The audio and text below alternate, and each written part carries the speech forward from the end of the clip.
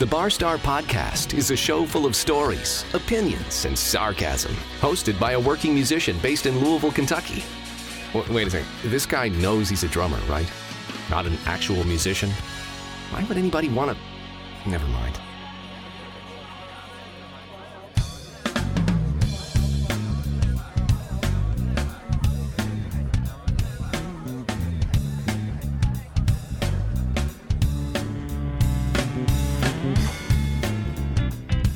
Hello. Welcome to another episode of the Barstar Podcast.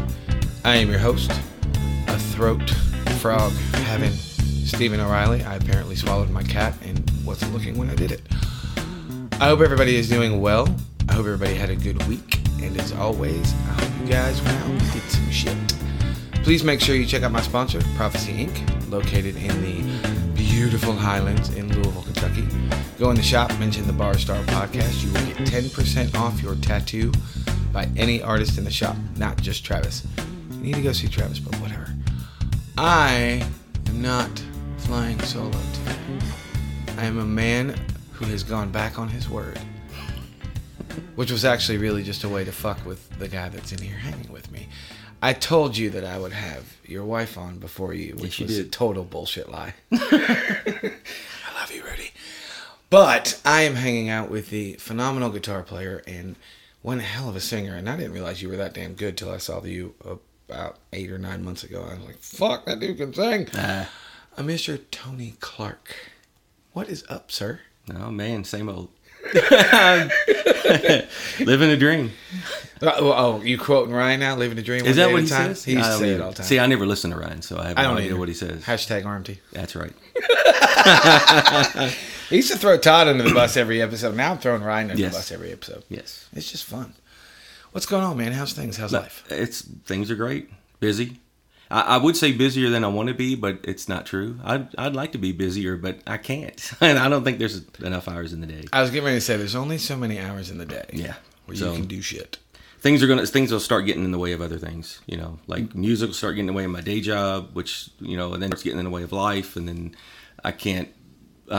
Rudy has to be happy. Aiden has to be happy. If they're not happy, I'm not happy. And yeah, because they'll both kick your ass. Yes, they will. Yeah. Especially Rudy. Get in line. Yeah. She'll beat the shit out of you. Yeah. She'll kick my ass, and then Aiden will kick my ass, and then she'll be in line with a disguise and kick my ass again. She ain't messing around. So you're getting the double ass kick. Yes. So this episode is going to be a little more interview-esque, even though I know that you're a fan of the show. Thank you very much. I am. But this one's going to be a little more interview-esque because in the grand scheme of things, you and I really don't know each other that well. We just really met about a year ago, right? Yes, probably. Maybe a little. I mean, we've known of each other, and we've dealt with each other in passing and all that, but we've never hung out. Nope. And we've never really met till about a year ago, I want to say. Yeah, it's probably right. I think so. So what's your middle name? No, I'm just kidding. Steven. No. So, my name is Paulie. So when did you start playing? Oh, my goodness. How long have you been playing? I don't really care. I'm just kidding. No, I'm lying. I got a guitar when I was real young, and I really didn't start playing it until I was probably in the 5th grade, so probably 10 years old. Gotcha.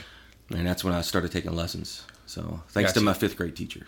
Now I'm jumping around because of a conversation you and I had at Wix one night. We were sitting out front after a gig. Mm-hmm. I filled in for Ryan, and we sat out there till probably 3 a.m. shooting the shit. Mm-hmm. And you were telling me your dad was a bass player or a guitar player? Bass player. Bass player. Yep. Okay. That's shitty memory. No. You knew it. You said bass player, so you remembered. I thought I remembered. I had a 50-50 shot. Yeah. But he played forever, right? Oh, yeah. Yeah. He quit, but he quit when I was really young. Gotcha. But he played for many, many years. He tells a lot of stories about hauling a big K upright around. And my mom would make fun of him because, here he is broke ass all the time. And he would, he'd have this bass across the seats of the car. So right. And I'm ignorant about upright bass, but the little stand that it sits on would be in the rear. And of course, back then in bigger cars. And the neck would be resting on the seat, and he would run out of gas.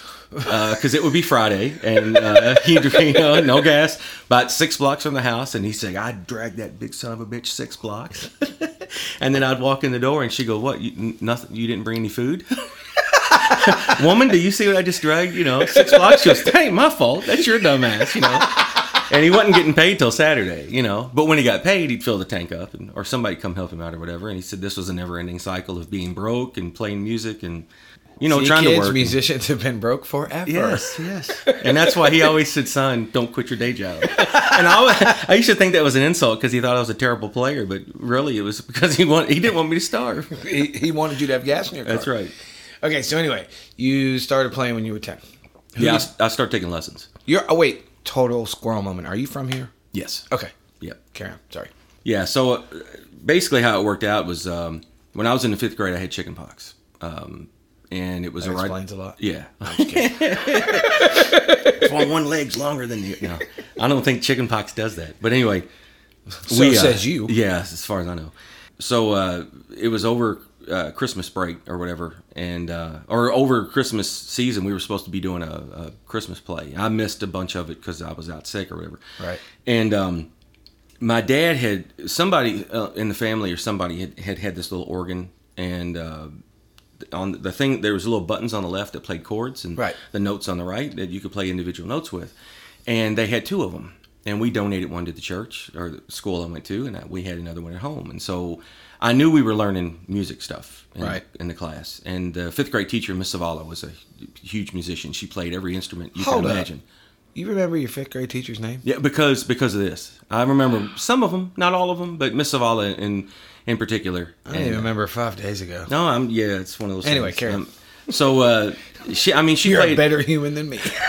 Well, she played guitar and accordion and piano and all this. Well, anyway. So actually, I'd probably remember her name too because she sounds like she was interesting. So I over the time off, while I was sick or whatever, I knew they were learning Silent Night. She said we were going to do. So I was like, well, I need to learn it. So I'm at home and I learned the whole song. I'm playing the chords on the left, and my sister's helped me a little bit. She's 10 years older than me, and she was like, yeah, it goes like this. And so I learned the whole song, and I go back to school, and it's music class, and she goes, okay, we've been learning Silent Night. I know, Tony, you've been out. Do you know any of it? And I said, I think I know a little bit. And she goes, well, why don't you play it? And I get up on the little organ thing, and I play the whole song. And I turn around, and everybody's just staring at me, and I'm like, oh, that must have been really bad. That must have sucked. And she was like, she tells one of the kids, why don't you show Tony what we learned? And it was, that was it. And you played the whole thing. And I played the whole thing, chords and all, And she goes, we haven't gotten to the left hand yet. So at the parent-teacher conference, she was like, he needs to play music. And she goes, there's two reasons why I say that. The first reason is he seems to be musically inclined. And number 2, music's the only class that we have that he doesn't talk through and disturb people. He pays attention. Everything else, he could give 2 shits. Wait, you talk? Yeah, a little bit. Fuck out of here with that Yeah, noise. Get the I fuck know. out of here. People don't know anything like that about me that have never met me. They're like, he's so quiet. They're about to find out. It's going to be the longest episode ever. No. I'm just kidding. So yeah, she suggested I take music lessons, and they asked me what I wanted to play, and I said guitar. And I had a Sears and Roebuck acoustic with Western motif on it. It turned out to be a huge piece of shit, but I still have it. You still have it? Still have it. Get the fuck out. Seriously? Yes, and there's stuff broken on it, and I've put nylon strings on it and figured out how to keep it together, and I still have it. In the blue case. You remember those little things that you used to, like, they were, like, made of vinyl, and you could click out your name or something? Or I don't even know what it's called, but I put the vinyl punch sticker things, and, Tony J. Clark stuck. It's still on the case. It's stayed there all these years. I don't know how. Are you serious? Seriously, I still have it. Dude, that's cool. Yeah. So I don't have any of my first gear. None of it. I never play. I have my first guitar amp. Yeah, I still have that. Remember earlier when I was being a smartass and said you were a better human than me? Now I mean it. You're a better fucking human being than I am. I don't have any. I have nothing that I started with, and I got rid of some of it through necessity. You know the majority of my story. I'm not going to rehash it here. Some of it I didn't have a choice. Some of it was stolen. Some of it I lost over the years. I have nothing that I started with, and I don't really. It doesn't bother me, but every once in a while, like hearing your story, I'm like, man. I'd really like to have that first snare drum I ever had. Well, here's the thing. Or the first rig I ever had. Well, yeah. I mean, this amp is not an amp that anybody would want. The guitar is not a guitar anybody would want. It's sentimental to me, obviously. Right. But, I mean, I had a 1965 Fender Mustang that I hacked up with a screwdriver to put a set of humbuckers in. I had an original TS9 Tube Screamer that is, one of those effects pedals that are, I don't know if they're still sought after, but I sold it for $30, and I probably could have sold it for $300 years later. There's a lot of nonsense like that I've lost and gotten rid of and traded and everything. Well, I think we all have over the years, and then as we get older and the more we go down this music path, we go, fuck, I should have never got rid of that. Yeah, there's a lot of gear that I'm probably like, man.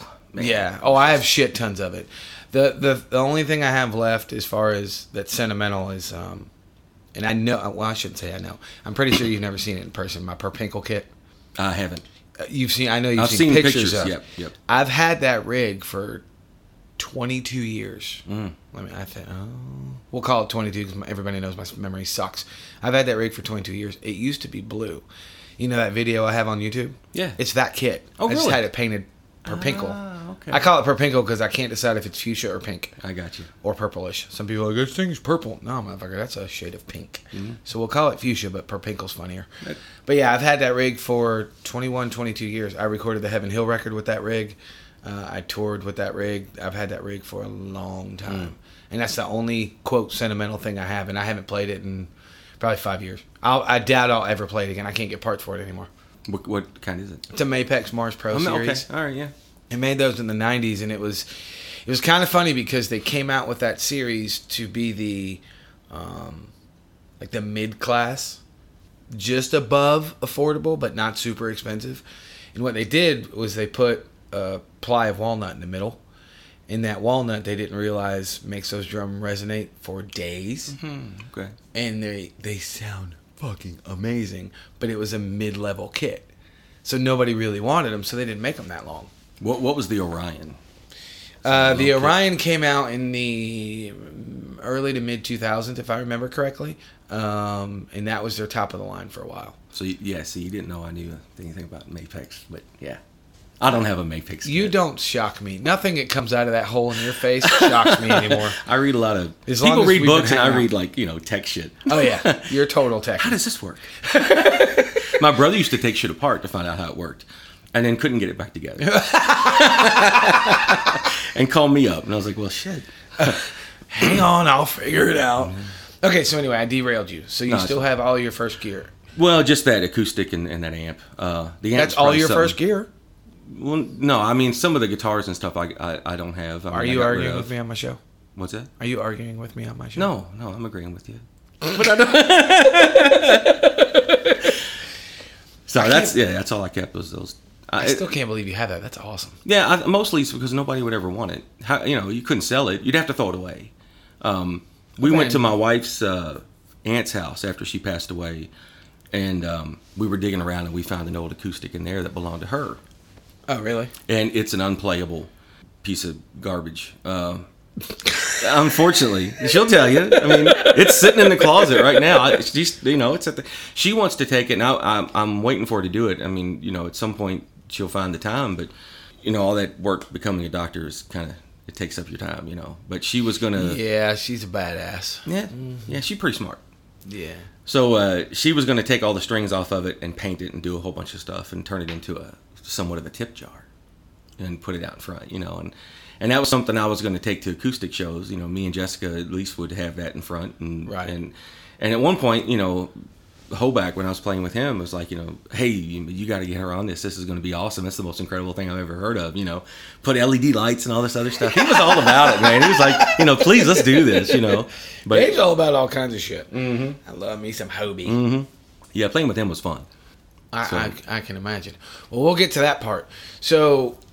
how long, and I've asked everybody this question, how long before, or how long after you had been playing did it kind of click and you went, I'm really fucking good at this? Oh, I still don't think I am. I really don't. Okay, I'll ask you the question again. Well, I mean, to answer it is how soon I liked it and how soon I thought I have to do this. All right, fine. That was immediately. Was it? It was. I mean, I'm sitting there with this stupid acoustic guitar and I'm not playing a thing, and I'm watching. My dad was really into country music at the time, so we're talking old classic country. He was into stuff that a lot of people may not have heard of, like Hank Thompson and the Bob Wills and the Texas swing stuff, the Gotcha. two fiddle steel guitar, that kind of stuff, which really was jazz.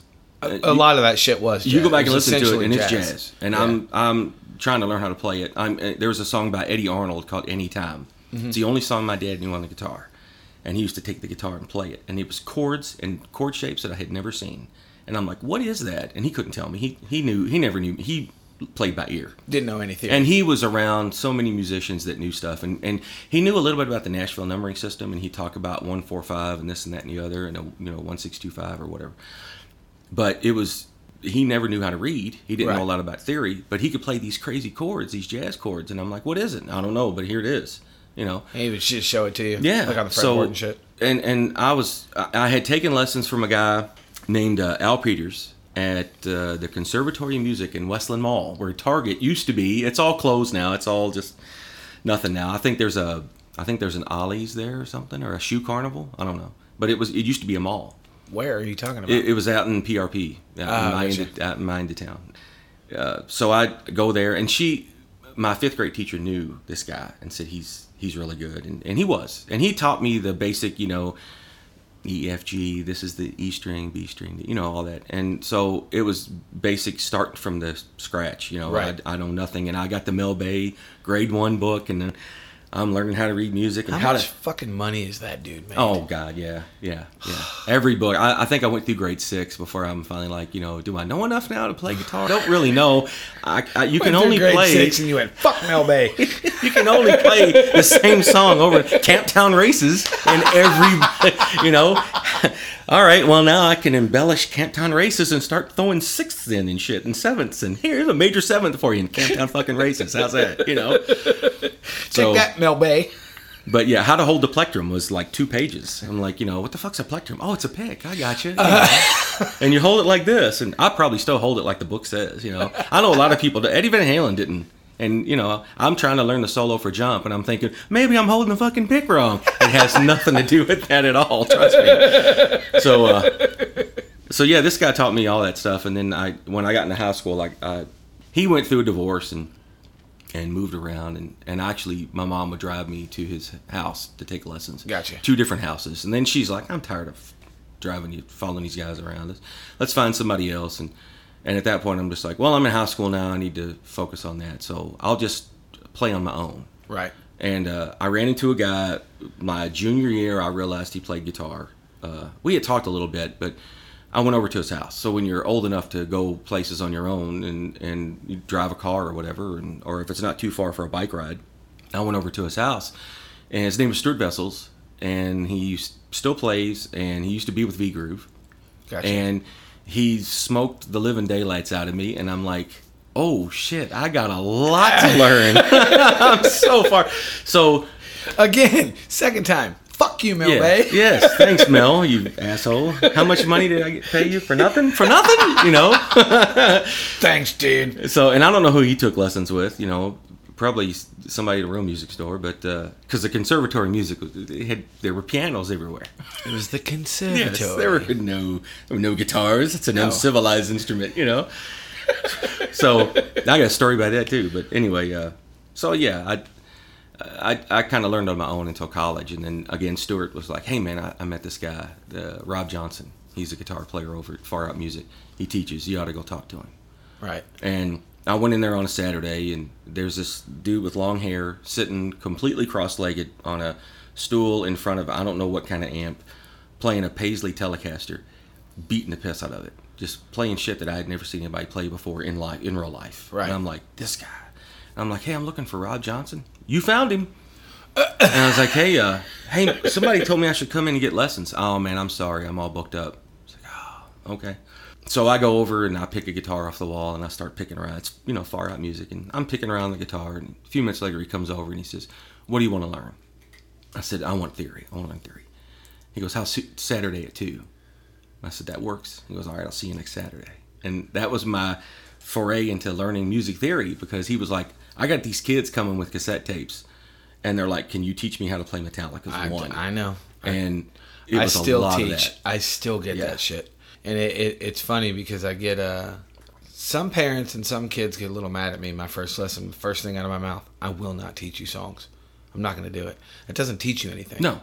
Teach you how to teach yourself songs. Yeah. I give you the tools, you can figure them out on your own. But teaching you songs does nothing. So I as kind of half-assed shitty as it was, I'm all booked up. I get exactly where he's coming from. Great. Another kid that wants to learn fucking Metallica. Yeah. No thanks. I'm not interested. Oh, I was in college. I'm sure he's like some college dude, you know. Right. Wanting to waste my time on whatever day of the week it is, you know. So who's the hot band this month? Oh, I'm going to be teaching a lot of Green Day. Oh, yeah. Cool. Well, yeah. I don't even know who was good back then.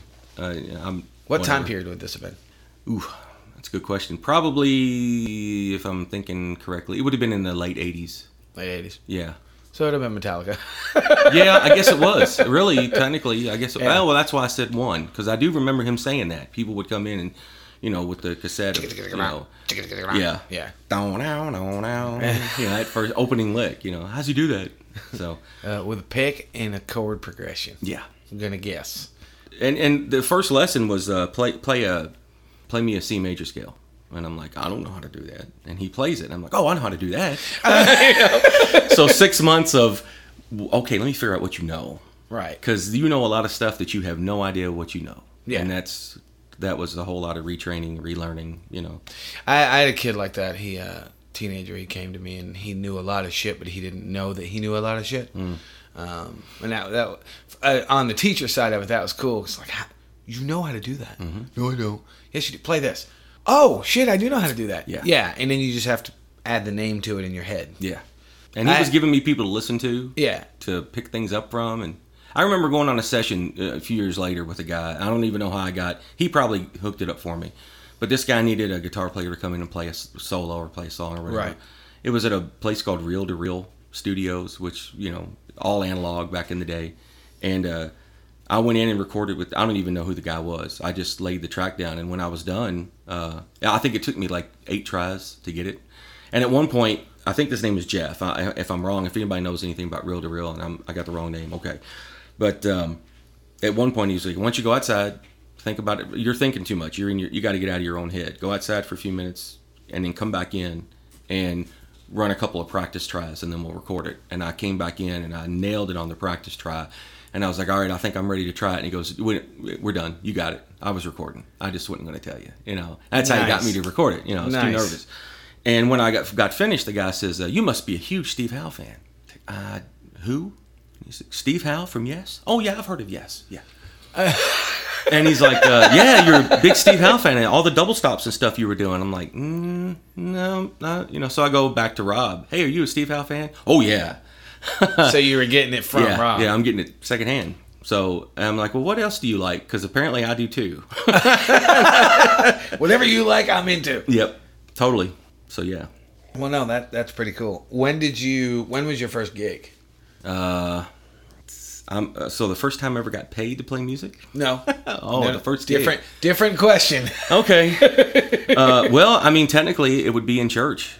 I mean, I did go to a Catholic elementary school and high school, and it was actually a solo. I got to sing and play guitar on some song that I don't even remember the name of it. Great Things Happen. It just came to me, and I had to play the acoustic guitar and sing. You're a fucking weirdo. I can't help it. I just remember being in church thinking, I love sing. You, but you're a fucking weirdo. There was a show called the New Zoo Review. If anybody out there that's old like me, I'm 51, so it was this Henrietta Hippo and J. Fred Frog and some crazy shit, Acid Trip City in the show. 2 regular humans and a bunch of weirdos in these big costume looking things, and they were freaky as hell. And I remember at the end of the song, my mom goes, that sounded like New Zoo Review. And I'm thinking, okay. I have a theory about children's television shows. I think every human being that is an adult that ever created a children's television show did a lot of fucking drugs. Yeah. Would you agree? Maybe. Well, Fred Rogers, maybe not, but probably should have with that, you know, hey, let's get on the trolley. Ding, ding. And let's go to make-believe land. If he wasn't doing drugs, he was missing an opportunity. Somebody was doing some drugs. Maybe he was some back in the day. scotchy after work. I don't know. Well, true. That's very funny. Anyway, get back to you. Sorry.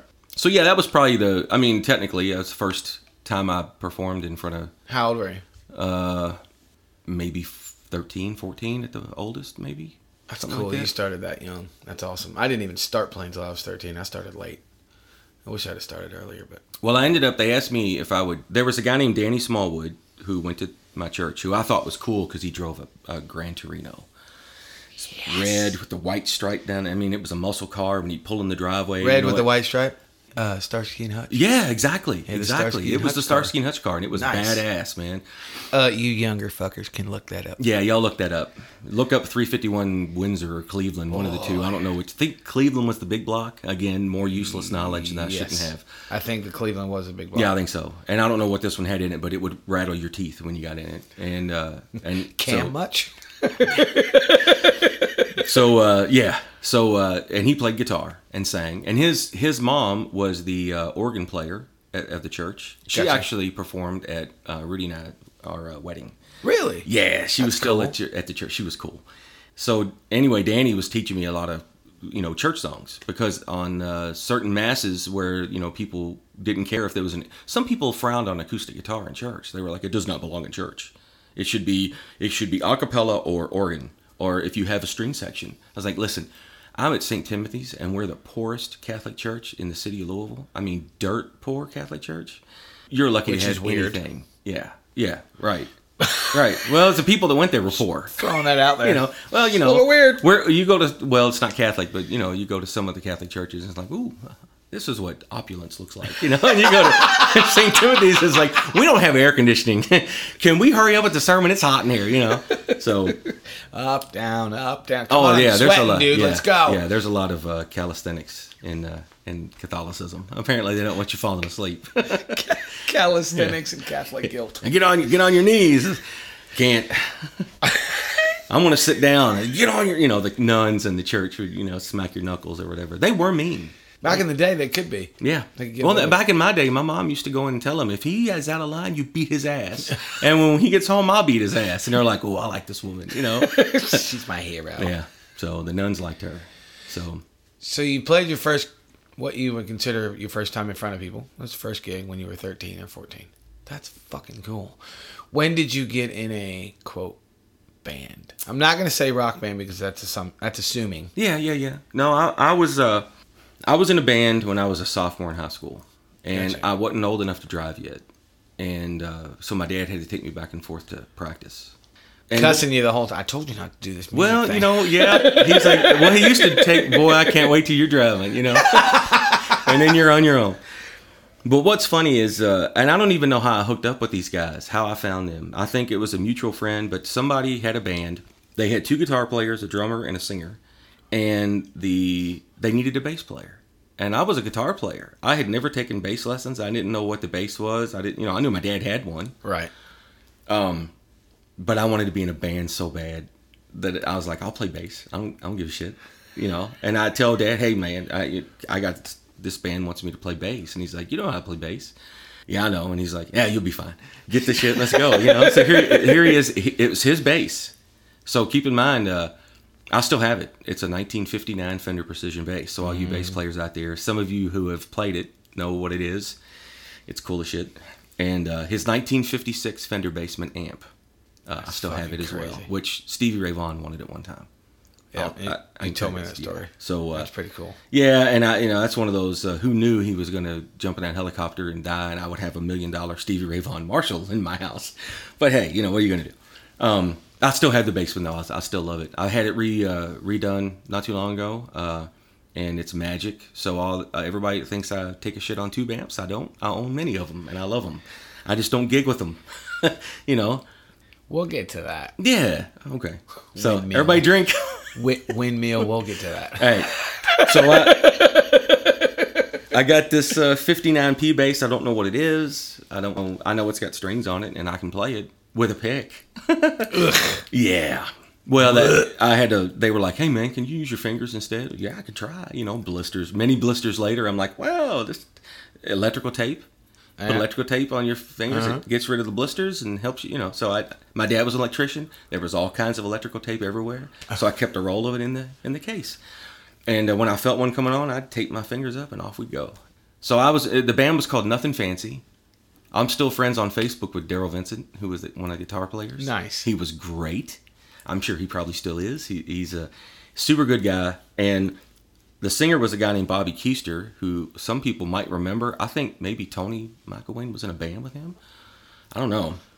But you're going way before I got here. Yeah. So we took pictures down at the railroad tracks because hey, listen, man, this was 1983. So that was probably not cliche. That was it wasn't cliche yet. It wasn't cliche. You're right. And you are correct. He had a leather glove that we poured lighter fluid on, and we caught it on fire and took pictures.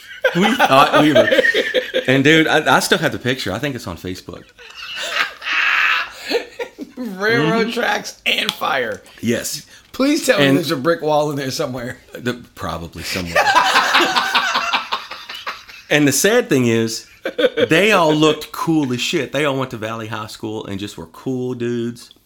It looks like I was some like homeless kid that wandered into the shot. I had like some stupid hat on, like a fedora. See, I'm a trendsetter before trendsetting is cool, man. You know. So yeah, I look like a fat dork. Telling you, I really did. I love you. And I was the bass player, so it worked out. You know, he's a bass player. Fucking really bass players, they're dirty, whatever. So, but we played our first show at the Sun Valley Teen Dance at Sun Valley Park. We opened up for Caribou, who is still around. Mm-hmm. I think I'm friends with one of the Keeling brothers on Facebook. Anyway, they let us open up for him, and we didn't get paid, you know. And one of my friends wanted to be in the band so bad, and he played no music whatsoever. So he called himself the manager, and he actually got one of his mom's clip-on earrings and put it on. I swear to God, he put it on. And told everybody he was our manager and shit. We're 15 years old, you know. We're roaming around like we're rock stars, you know. But what's funny is I roll into this gig with this 1959 Fender Precision bass, and all the bass players are looking at me like, "Who the fuck is this? What is this? You know? Right? What is that?" And I was like, "Oh, it's my dad's bass. Can I see it? Well, yeah. Can I play it? Yeah." So they're up there playing with it, looking at each other like, "What the hell?" And I'm like, "I don't know. I'm flipping it upside down and playing Rudy Sarzo when we're playing Quiet Riot. I don't know any better, you know." We're doing like, you know, Ozzy Osbourne and Judas Priest and all this other, you know, all this metal stuff, right? You know, and we opened up for the Caribou and a band called Circus, and we opened up for the Flyers, which was Dennis Ledford and his wife. Gotcha. And so, that's when I did that. That was it. I was like, hooked. I am somehow or another figuring out how to do that. And I'm talking to them. I'm bugging the shit out of them. I mean, I'm every guitar player. I'm like, hey, you know, what kind of guitar is that? What kind of amp is that? What kind of strings you use? How do you learn songs? You know, right? How do you get these gigs? Who do you talk to? You know, how much you guys get paid? You know, all the things. Those things you're not supposed to ask. You know, but. It was cool, and I'm watching them tear down at the end of the game. I'm sticking around. They're telling me, "Hey, kid, you got to leave," and I'm like, "Can I watch the band tear their gear down?" You know, I just want to hear what they're saying at the end of the gig. I want to hear them talk. You're trying to pick anything. I'm up picking you can. anything up I can from these guys. And Peter Gabriel, "Shock the Monkey" had come out at one point, and these guys were singing "Shock the Monkey," you know, and I'm like, I don't know what that is, but I got to go listen to that because that must be cool, you know. So it was that kind of thing. It was just, you know, trying to absorb as much as I could, and so you turned into the walking sponge. Yes. Yeah. And just looked for info wherever you could find it. Of course, I was also the guy that would go up to the guitar player and say, "Hey, man, you're not playing that right. You want me to show you how to play it?" I'm 16 years old, and they're like, "The fuck out of here, kid. You know, what's wrong with you?" So the big mouth douchebaggery started early. I think I was born with it. I think it's in my DNA. And for those of you that are going, "Dude, you're such an asshole," Tony and I have talked about this before. He freely owns it. Yes, I own it. I have said for about a year or so now, I'm pretty good at cutting motherfuckers to ribbons with my words. You're a fucking master. Yeah, my wife's like, "You razor tongue. Slice them to bits." I got it from my mom. My mom was really good at that. Was you? Yeah, she was really good at that. I get it from my dad. He's good at it. And I'll be honest, my dad hardly said anything. You know, he was real. My dad was one of those people that if you pissed him off, God help you. But if any other time, you know, you maybe thought he was a mute. Right. Because he never said a word. My mom did all the talking. All the talking. And of course, my dad would lean over and say, hey, why don't you get on the phone and call such and such and tell him, you know, and she, no problem. I'll chew his ass. You know, she relished in that, you know, that was her thing. And she would always say really awful, disparaging, negative things about people. But she did it for humor. Right. It was funny as hell, you know, and everybody laughed their asses off. And the more they laughed, the more she did it. Right. And then when she got older and she, you know, was mentally, you know, Alzheimer's and stuff, that part of her personality came out strong. I can only imagine. But everybody loved her. Miss Sally, oh, she's so funny. I was like, oh, okay, you know. And she'd say some really vulgar, awful things, you know. I mean, really terrible, racist, awful, vulgar things about stuff. And some nurses would be, in the hospitals, would be like, you know, trying not to be embarrassed, but you could tell, oh, this even embarrassed me. And I hear everything, you know. And we'd just be sitting there like, yeah, well, you know. That's mom. That's mom. That's my mama. You know? That's my mama. So, yeah. So when after you started playing a few gigs and all that shit, did you ever, and this I legitimately don't know you thought I was going to do the L word, didn't you? I legitimately don't know the answer to this. Did you get into the whole original thing, or did you always just do covers? No, I've done some original things, but I started doing covers. So I guess right out of high school, there was, again, some people, what I figured out was I used to play football, and I was really terrible at football. And I was terrible from the day I started playing to the day I quit. I did get a trophy once called for most improved player, but I think it was like, this motherfucker's been here since he's 7 years old. Let's give him a trophy, because we feel so bad for him getting the shit beat out of him every day for, you know, this many years. I went to high school thinking I want to be a high school football player. You know, I'm going to get a lot of girls doing this because girls love jocks. I'm going to get chicks. Yeah. And I was getting my ass kicked, and no girls. But I went to an all-boys school. So where am I going to get a girlfriend now? You know, but I thought, hey, if I play football, the cheerleaders, you know, so there was a little bit of logic to this, but it didn't work out. It didn't work out for me. I had to quit football because everybody was getting bigger than me, and I just was getting fatter and slower, and that's just not a good combination when you're trying to be an athlete, you know. Jesus Christ! I love you. but I could play guitar, you know, and I remember we did some retreat thing for the girls from Angela Morisi and the guys from Bishop David, where I went to school. It was Holy Cross when I graduated. It was the first Catholic co-ed in, I don't know if it was the state of Kentucky, but at least in Louisville. Right. And that was the year I graduated. A lot of girls got pregnant that year. Can you imagine? You know, 3 years of no guys and 3 years of no girls, and all of a sudden you put them together in one school, and somebody's getting pregnant. I call that a fuck fest. Yeah, yeah. And you know, hey, I don't want to say anything what are you doing later? Fucking. What'd you do yesterday? Fucked. If there were girls that wanted to have sex with me, I would have. You know. What are you doing tomorrow? So, fucking. But yeah, that's a lot of pent up hormones. That was a whole lot, yeah. And so I understood. I ain't mad at it. No. But I just noticed that I played guitar, and there were like girls all around me, and I'm like, hey, wait a second. I don't have to run or nothing. I can just sit there and play guitar. And they wait, I don't have to be physical. I could just strum this thing and people dig it. This is great. Of course, I found out later in my first band that actually played and got paid and all that. The drummer knew me because we went to high school together, and he talked me up to these guys. Like, oh, this guy's a great guitar player. You know, he can sing, whatever. And I show up, and they're like, where's Tony? And I'm like, I am Tony. Oh, we thought you were his like roadie or something. We expected some skinny, long-haired, you know, handsome dude to show up, not his road crew. Got me. So, but you know, I got the gig, so whatever. Oh my God, they're so cute. Just for you, pumpkin. So anyway, you did originals because you kind of veered off for a second. I didn't originally. I started. You started with covers. See, covers. I started with originals. Yeah, a lot of people do that. Yeah, and I didn't do covers. I didn't do covers till I was in my late 20s. I started doing covers, and the reason why is because the guys had gotten together and they had seen bands or whatever, and a couple of the guys were older, They were all friends. They all grew up in the same neighborhood. All went to the same school together. Right. I had gone to high school with the drummer, but the rest of them were a little bit older. Like 2 years older, and then the other guitar player was probably 5 or 6 years older, or something like that. And Gotcha. they wanted to play, cover songs. They wanted to play all that kind of stuff. And I was fine with that. I can learn songs and play, whatever. Right. And I had tried to get into a couple bands before, and it didn't work out for whatever. Probably because I showed up and I didn't know the songs. Right. And it's like one of those. Well, look, here's my friend. He plays guitar. He'll come over with me and play. And it's like, your friend sucks. Get him out of here. He doesn't know anything. So this is I'm taking this serious. I'm going to start learning these songs and really, if I want to play music.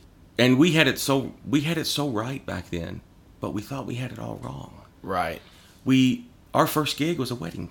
Get the fuck out of here. Our first gig was a wedding. People had heard us. They lived across the street, and they heard us rehearsing in the garage, and they come over. Hey, my daughter's getting married. What do you guys charge for a wedding? We're like, I don't know. What do we charge for a wedding? I don't know. We'll think about it and get back to you. It's like, all right, well, there's 5 of us. We need to rent a PA. How much is that? I don't know. We can rent one at Doo-Wop. Call Doo-Wop. How much is a PA? All right, it's this much. Okay. If we all make this much, this is how much it is. So we went back over, and I think we asked, what's your budget? And they were like, $800. And we're like, well, you're just in luck. We can do it for $800. And we're thinking, that's $400 more than we need, So, So you fucked that one all up. Yeah. But we got paid, so we did our first wedding, and here I am playing the wedding in the middle of the day. They're feeding us. They're giving us free booze. They all love us.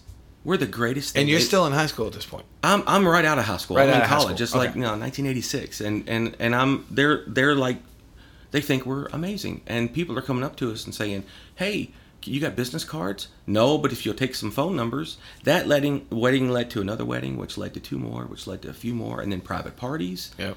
And then like fraternity parties, where they were hiring us for fraternity parties.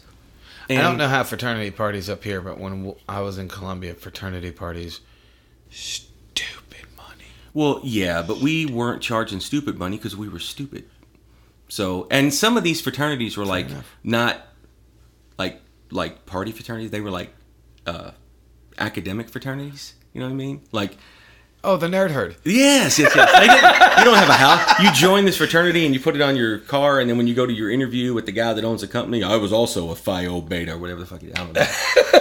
And but yeah, they were like business people, Right. and they probably had shit tons of money to spend, and we're charging them like $1,000 or whatever to play this gig, thinking we're making stupid money, which technically we were. Right. So the trouble is, number 1, we were stupid. Number 2, we were young. Number 3, we were finishing gigs early. Like, we were done at 7 o'clock, at 8 o'clock at night, because we'd do a wedding at 2 o'clock in the afternoon. Right.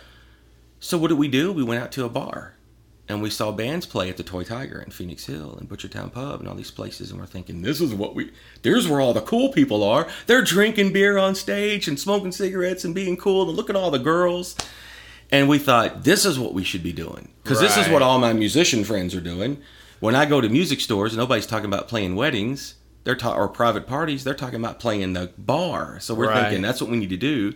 So back in this time, people, they had created the Murph. I don't know if you heard of Murph. Yeah, the music. yeah, All right. yeah. So back then, every club in town on a Sunday would have free shows. Right. And all the proceeds would go to Murph. You don't see that kind of shit anymore. But No, and it just dawned on me for those of you listening, especially the non-Louisville people, Murph it's an organization that helps musicians when they get down on their luck. Yes, the Or Musicians if Emergency somebody Relief passes. Fund. Thank you, because I knew you would know what it was. I forgot what it stood for. well, I think Marvin Maxwell was one of the first people that had anything to do with it, if I'm remembering Pretty correctly. cool organization. Anyway, Yeah, carry on. And I knew some people that benefited from it, and, Right. and so we were like, yeah, hey, there's Murph thing, why don't we get in on this? This will be a way for us to. I know it's exposure. You Can't put exposure in the bank. You can't feed your kids exposure, as Ryan Murphy would say. You can and give them an exposure sandwich. Well, yeah. Good luck, kids. But don't get too full on all that exposure, But Daddy. So I love you, Ryan. But we thought, hey, we'll play for free, but at least we're playing free for a good cause. Right. It's going to go to somebody else. It's Right. not going to go in some asshole's pocket. So I think our first gig like that was at Yogi's, which was off Goldsmith Lane, right across. It was right down the road from the Toy Tiger. So it was I bought everything. cigarettes at the Toy Tiger once. Well, it was everything the Toy Tiger wasn't. It was down the road. It was small. It wasn't cool. But great bands played there. And there was a band called Are You Okay? Which at the time was really popular. They were really good. And I don't really... David Hoback would know every member in the band. I don't remember. David Hoback probably made out with every member in the band. Probably. He made out with me And last he probably night. played drums with everybody in the band, too. Probably. He made out with me last night. It was really weird. Oh, well, yeah. I kind of liked it, but it was really weird. Well, yeah. Okay. It's weird that you liked it. It's Hoback. Okay. So they played before us, and then I don't know why they stuck us in the middle, but the band after us was the Mighty Water Kings. I don't know. You probably never heard of them either because you're not from here. The Mighty Some Water names Kings are ringing bells. Some names are not. Somebody has mentioned "Are You Okay" to me before, but the Mighty Water Kings I've never heard. All right, so the Mighty Water Kings were like the ultimate It's a kinda blues. cool name, though. Oh yeah, they played a lot of blues. Tony Bowles, who has been playing with Hank Jr. now for, I don't know if he still does, but Hank Jr. forever. Jeff McAllister was on drums, and David Hoback would tell you about Jeff McAllister. Phenomenal drummer. I've heard of him. I don't Jay know if I know him. Comstock played bass. Mike Murphy played saxophone. Jimmy Gardner sang. They were ridiculously talented. The Right. most fun band I've ever seen. And, I mean, Are You Okay blew me away. And then I was like, I can't go on after these guys. They were up there playing REM and shit and just killing it. All the stuff I'd like to play. Don't you hate those situations? Oh, I can't fucking follow that. Damn it. Yeah, this sucks. But we got up and did our thing. Right. And then... You always do it. You just don't want to. Yeah, you don't want to. And the other guys didn't care. They're like, we don't give a shit. I was like, I'm caring. I was like, I want to be a musician. And they were like, I just want to be here. I don't give a shit. And when this band is done, I'm done forever, which two of them did. Damn. But yeah, but every once in a while, we're talking about maybe doing a reunion thing with that band. Band was called Rough Draft, so I had to give them props because... Very cool. Yeah, and one of the guys, the keyboard player... He's been all over the country. He's done cruises and everything. He still plays all nice. the time. Yeah, and the drummer still plays quite a bit. So yeah, at some point when I'm not as crazy busy as I am, we'll get together and we'll do a show. Or I don't know where. We'll figure it out. But So anyway, you did your set. So we did our set, and then the Mighty Water Kings get up, and I'm just blown away. This guy's the greatest guitar player I've ever seen in my life. I want to be him. I want to play every note like him. And I tell Rob Johnson, again, I'm taking lessons with him. Do you know Tony Balls? Yeah, he's a personal friend of mine. You want to meet him? Yes.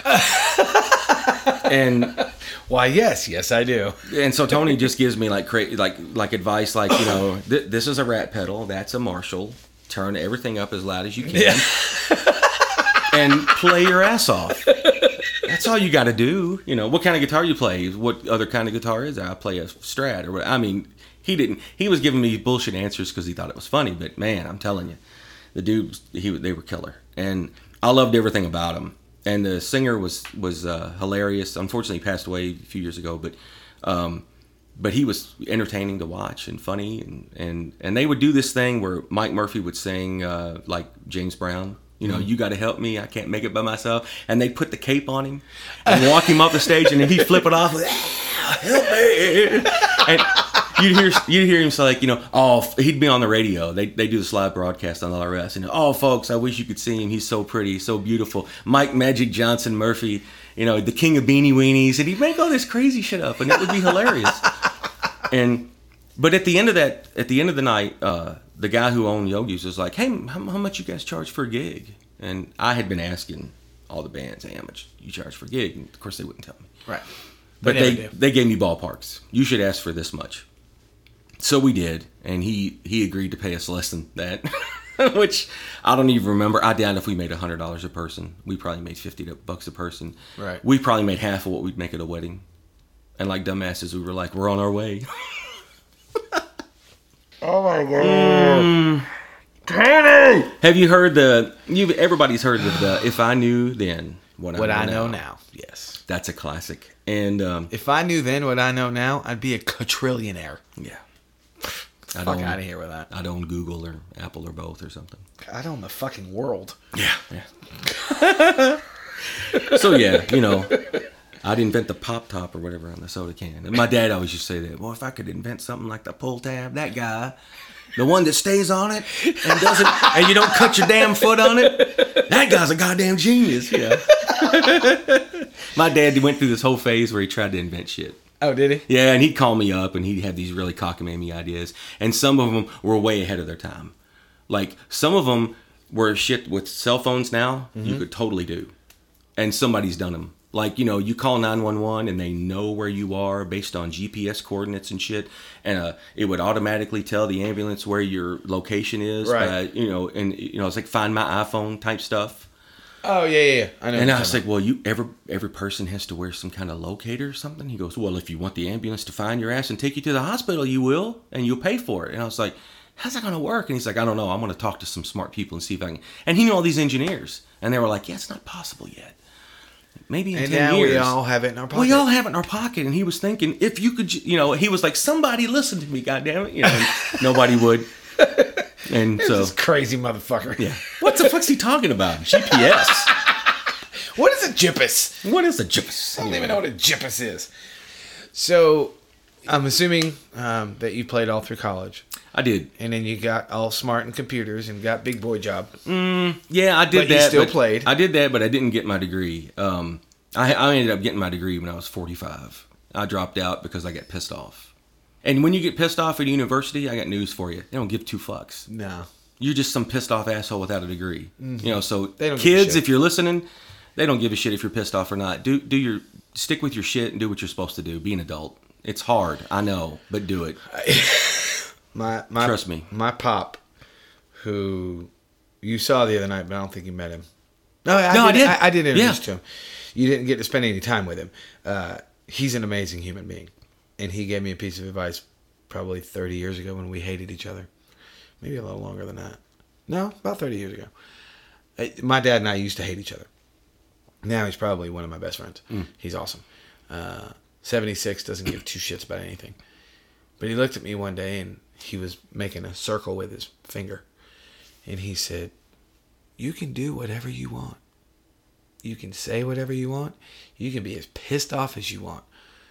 This circle is the world. It's going to spin without you because it don't give a fuck. Mm-hmm. It's true. And I went, holy shit. You're right. Yeah. It don't give a fuck. Going through life pissed off is no way to go through life. No, and I'm an angry person by nature. I am too. I mean, I have my anger under control now, but it took me a long time to figure that out. And I don't know why. Go ahead, get pissed off. We don't fucking care. Yeah, I don't know why I'm mad. I got nothing to be mad about. I just think it's like my energy is like, maybe I just get it out. And I think that's the way I am. And I have no problems admitting it. I don't know if I've ever even talked about it on the show, but I went to anger management when I got divorced. I had to. I was that dude that was going to snap and be on the news. Oh, okay. I was that fucking angry, and I've always been that angry. But I electively said, I have a problem. I need to go talk to somebody. That's good. And I went to anger management, and I saw a therapist for a while, and the point of it all was she gave me a different perspective to look at the anger. Don't look at it as bad. It's not a bad. It's a fucking emotion. Happiness is an emotion. Mm-hmm. Sadness is an emotion. Mm-hmm. It's just an emotion. The problem that most people have, and this is what she told me, and I agree with her. Problem most people have is they don't know what to do with the anger. Yeah. It just stews and festers, and then you become a miserable human being that nobody wants to be around. Mm-hmm. And you blow up and break shit and throw shit, and you're just a fucking douchebag. You have to address it and accept it and figure out where to put it. Once she gave me that, I went, that makes perfect fucking sense. Mm. That's how I've kind of controlled my anger now. Because I used to be that guy. Like you've seen the vein in my forehead. I know you've seen it. Usually when I'm singing AC/DC, you just... Yep. But that vein would come out over stupid shit. Yeah, I get mad at like traffic. Oh yeah. Oh yeah. And my wife was like, "Would you just calm the fuck down? There's nothing you can do about it." And she tries to be all zen with me, and I'm just like, but I need to be an idiot right now. Will you just let me be a fucking idiot for 2 minutes? She's like, that's because she's a better human than most of us. She's like, I let you be an idiot for 23 of the 24 days. Give me the 2 hours in the car where you're not. Can you do that? And what was funny is that Aiden was in the back seat, and he was, I don't even remember how old he was, but he was certainly too old to say this. But I'm driving, and I was like, oh my gosh, this dude. And Aiden goes, oh, these people are just fucking idiots. And I'm like, okay, so now I've corrupted my child. I've officially corrupted my child at the age of 4 or 3, however old he was. And I'm just like, okay, buddy, we don't say that. And then it was like, well, we say it. But we say it in the car around mom and dad. We don't say it, Hey, there's a couple things you don't do. You don't talk about religion at school. And you don't... Or on my podcast. Yeah.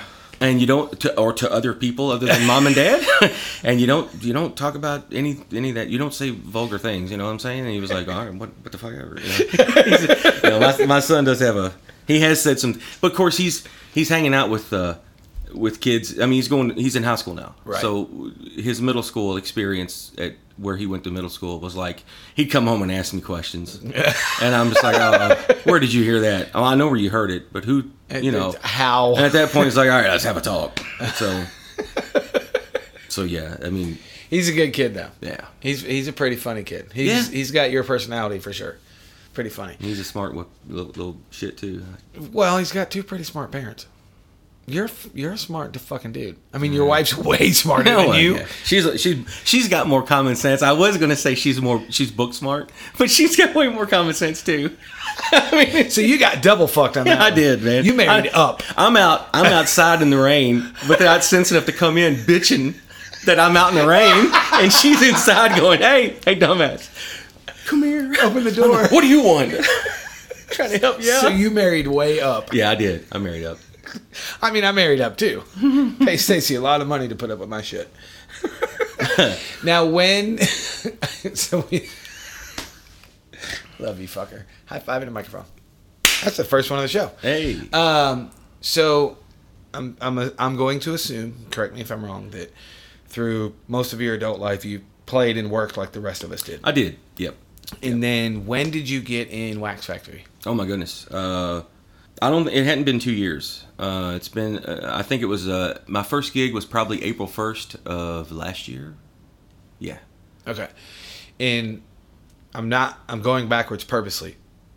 What band were you in before Wax Factory? Because I can never remember. Well, I was in a couple bands, but the one I was playing with the most at the time was Rob Key and Timber Ridge. Right. You were in Headcase, right? And I was in Headcase. With Jamie. That was Jamie and my brother. Okay, right. And a few different singers. Yeah, because the only singer I remember was Ryan, I think. Ryan Oliver, yeah. Right? Yeah. He was with us for a brief while. The longest tenure was a guy named Sean Hill that doesn't sing anymore. He doesn't perform anymore. He really didn't before us, and he hasn't since. Weird. I know, but he was one of those guys where we had auditioned people, and auditions were painful. Auditions are always painful. We had guys that were really freaky weird. Like one guy I had to just tell, get the fuck out of the house right now, and it's not even my house. One guy came in with his girlfriend, and you get your shit and leave. He had like a briefcase thing, and I'm thinking, oh, this guy's got like hundreds of lyrics and shit, and he was like, hey, you mind if I have a beer? And I'm like, where are you going to get a beer from? He pulls it out of the briefcase. He auditioned 4 songs. He drank 4 beers.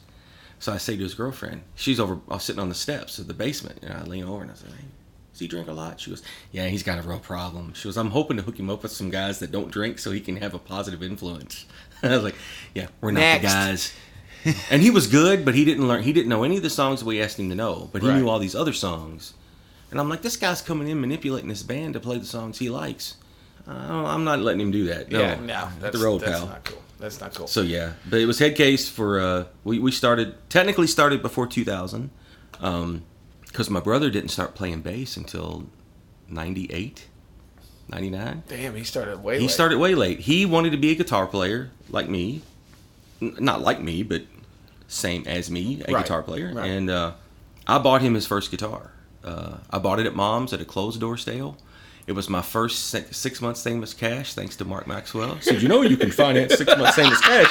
And I'm like, what does that mean? And he says, well, you fill out a bunch of paperwork and you prove income. And then if they think you make enough money, you get the loan and then you get 6 months to pay it off with no interest. And I'm like, sounds genius. where do I sign? And I did. And I signed. And Mark Maxwell was almost responsible for me being in debt. You know, I mean, if it wasn't for the fact that I was smart about it, my dad, when I went home and told my dad what I did, he was like, all right, let me sit down. Let me explain. He goes, if you don't, he goes, what's the interest rate if you don't pay it off in 6 months? I said, I don't know. He goes, yeah, read that shit. Let me see the paperwork. And he handed it to me. He goes, 21%. He goes, you know, my credit card here, my interest rate is 6%. Do the math. You got to pay this off on time. I said, nope, no problem. And I did. And then, of course, my brother paid me back. He was only 14, but he was cutting grass and working bingo and all this other stuff. Catholic thing. And I was getting ready to say, what the fuck is working bingo? Catholics, you love to gamble. Yeah, I used to make a lot of money. I'm telling you, it's that Catholic guilt. Yeah, we drink and then we go to, hey man, I'm really sorry about that drinking and gambling I did. Hey, you're absolved. Say a couple Hail Marys, you know. My mom used to say Hail Marys full of grapes. Yeah. What is it? My wife's family used to call us mackerel snappers. You know, fish on Friday. I still don't understand what God has to do with, you can't eat nothing but fish on Friday. How's that for a rule? You know, sounds good to me, as long as I don't go to hell. Any other rules I need to know about? Yeah, you need to come to church and give me 10% of whatever you make, or whatever you can afford. You know, 10% would be ideal. 20% is even better, because you know, divinity doesn't keep the lights on. I can't eat a divinity sandwich. Yeah, unless that's a dish, isn't it? I don't know. Divinity a thing? Do you eat? Divinity exposure. There you go. Instant heaven. In sandwich form. In sandwich. Now in sandwich form. New and improved. It tastes like chicken. Can I get that? Can I get that toasted? With extra cheese? Yeah, I gotta get it toasted, man. Put some pepper jack cheese on that. Make it a little spicy. Now we're talking. Oh, God damn it. Shut up.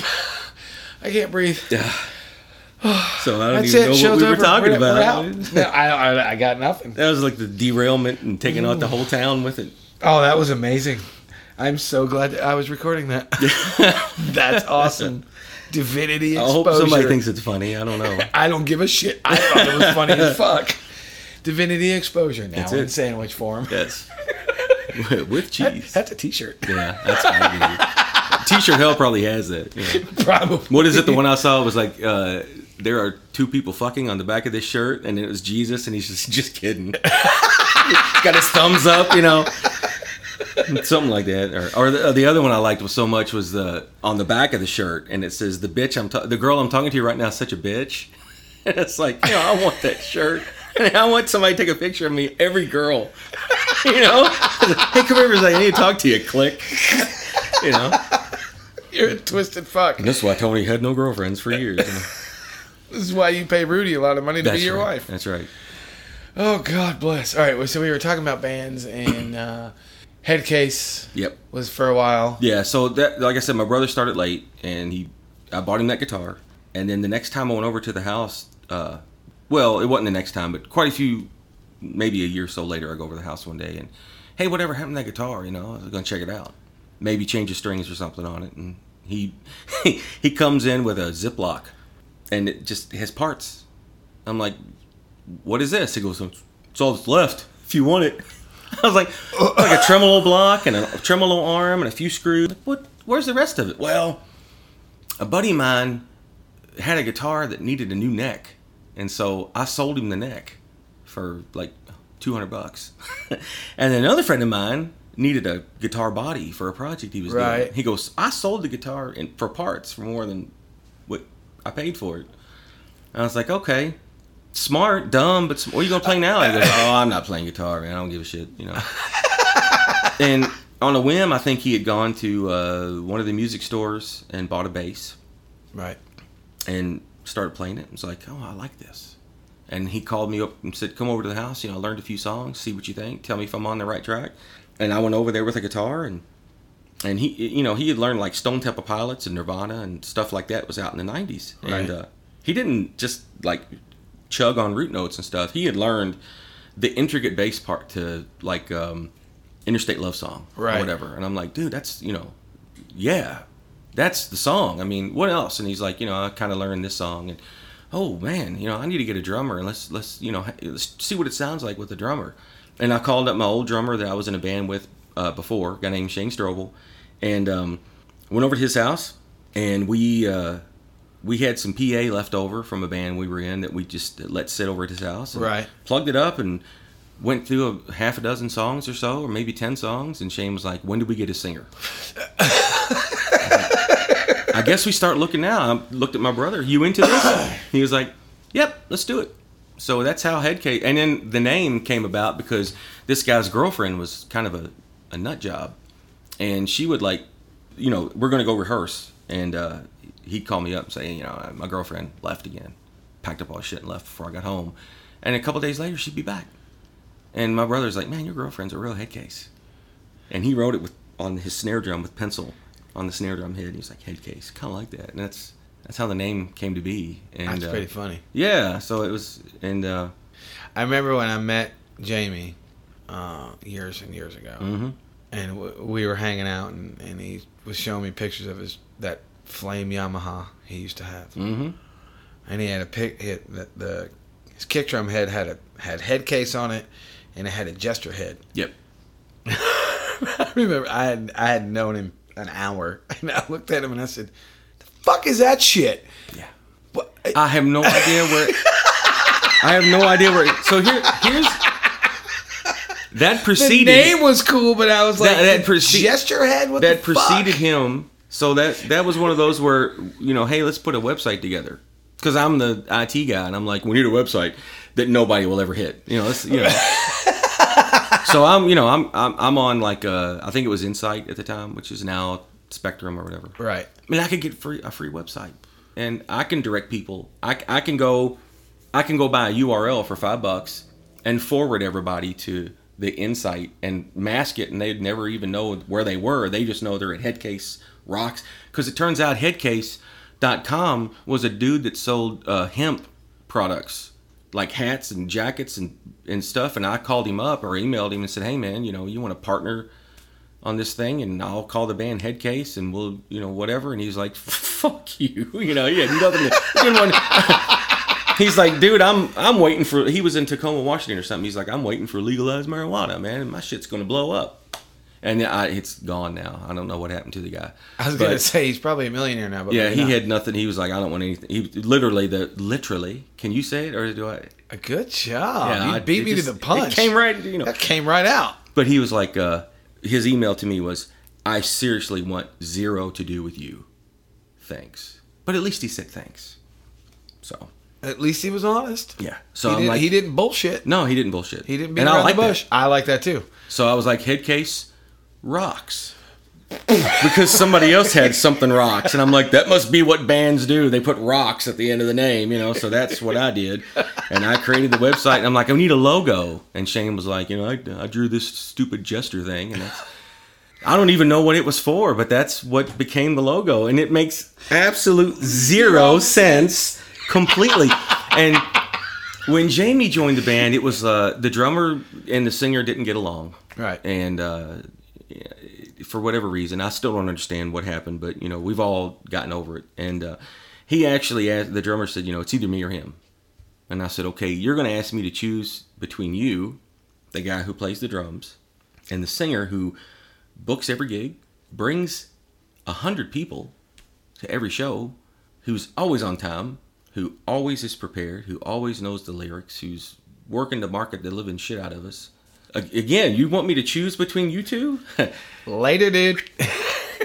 So, and I met Jamie through Ryan. That's how I met Jamie. Because I knew Ryan, and he and I, our paths had barely crossed or whatever. Oh, wait.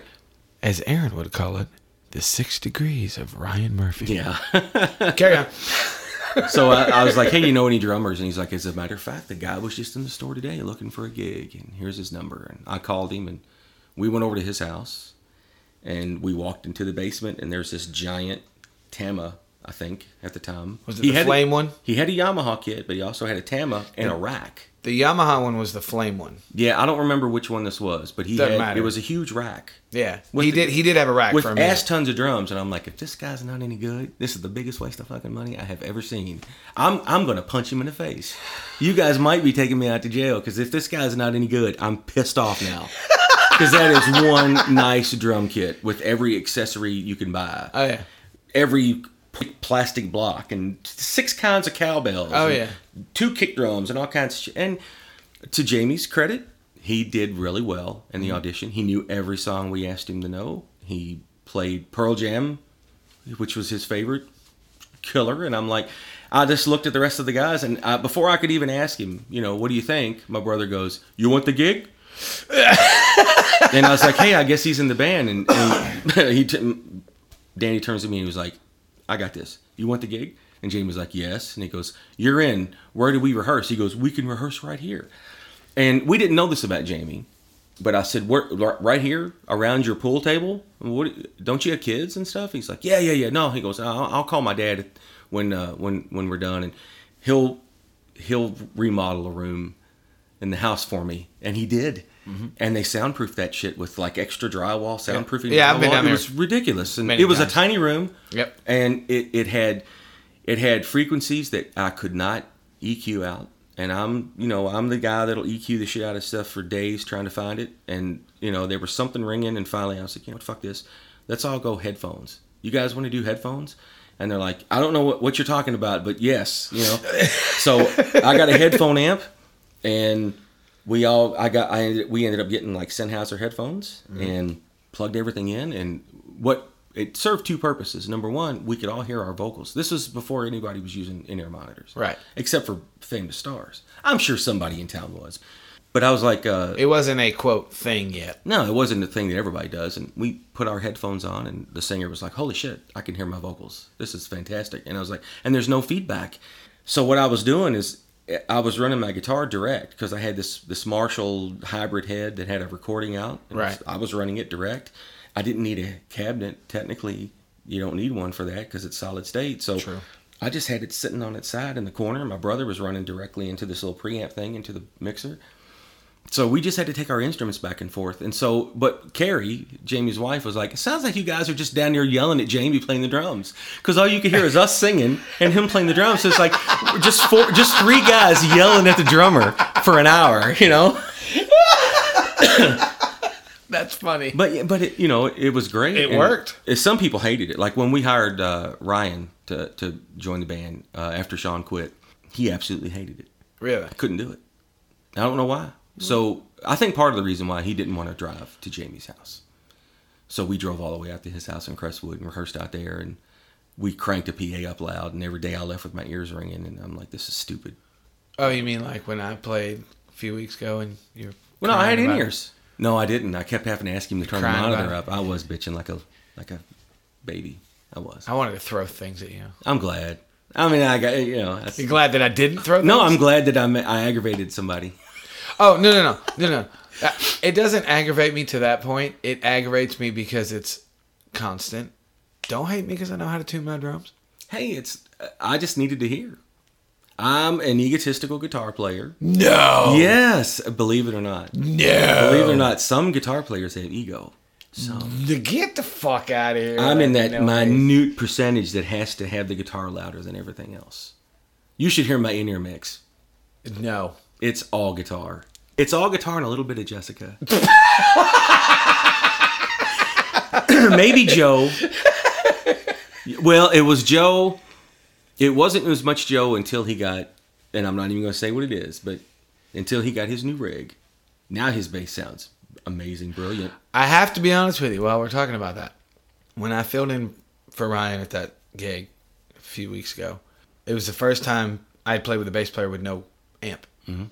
I never, 25 fucking years of playing, I've never had a bass player in my wedge. Yeah. And I had to put bass in my wedge.